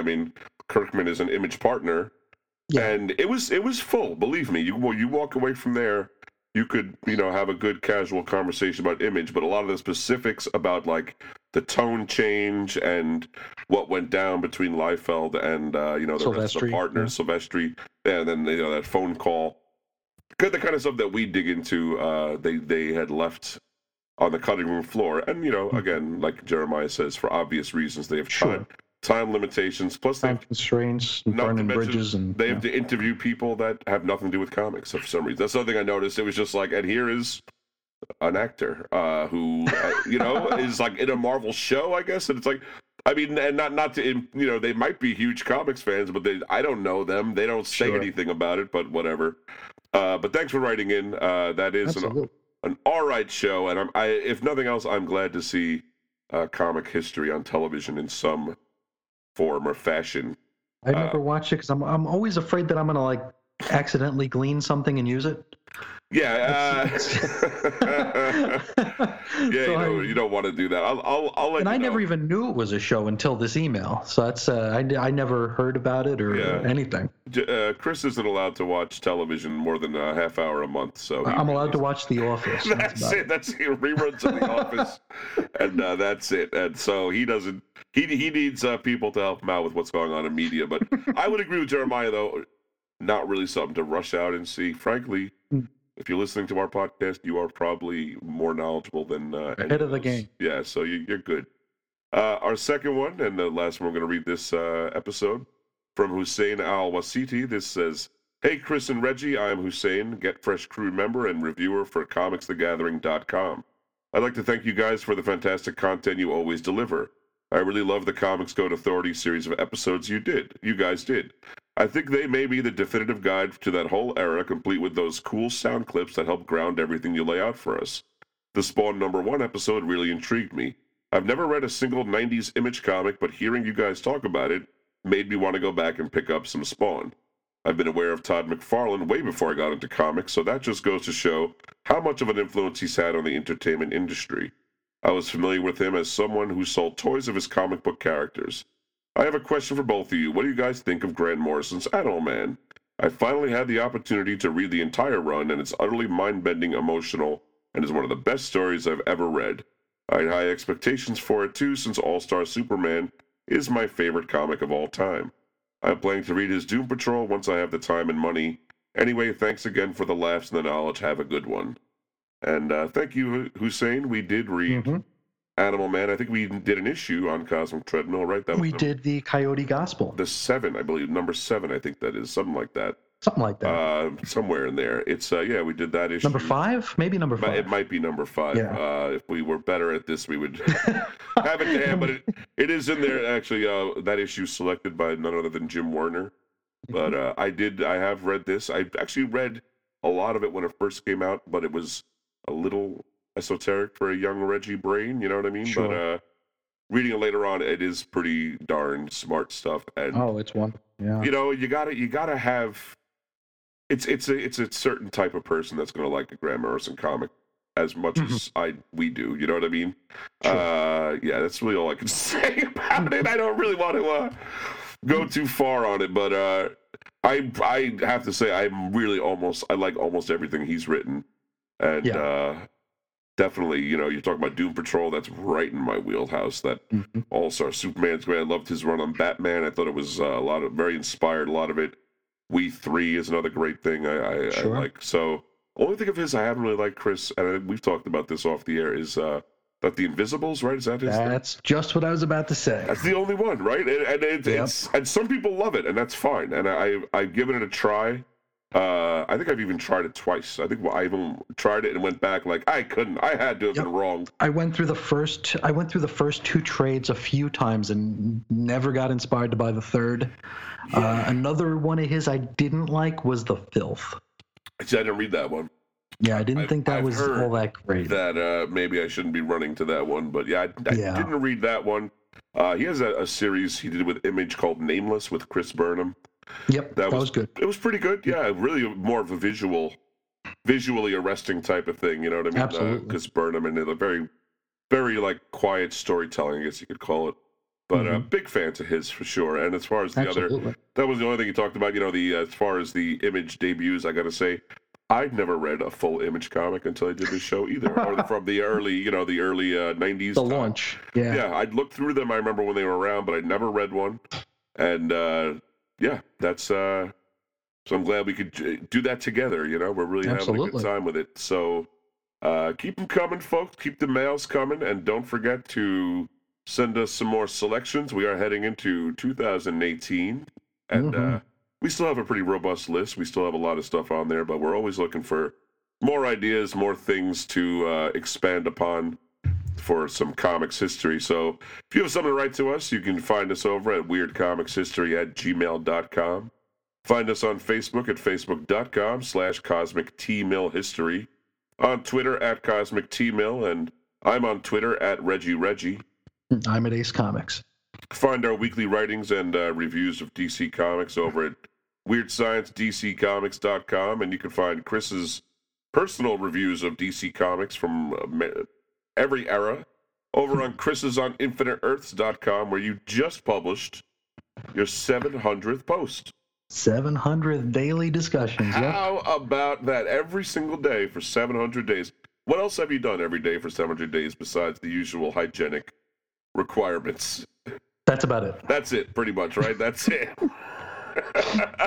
I've got a stack of books from the floor to the ceiling that I haven't gotten to, but I'll read when I'm dead. Yeah, you'll get to them eventually. That's right. Maybe, like we say, maybe you'll break both your legs and you'll have a long Jim Shooter-esque convalescence. So you can really dig into them. This is true. But yeah, Chris is on InfiniteEarths.com. Be sure to check that out. Thank you. And we have our the show blog at weirdcomicshistory.blogspot.com, where we list show notes, some images, links, and all that kind of stuff.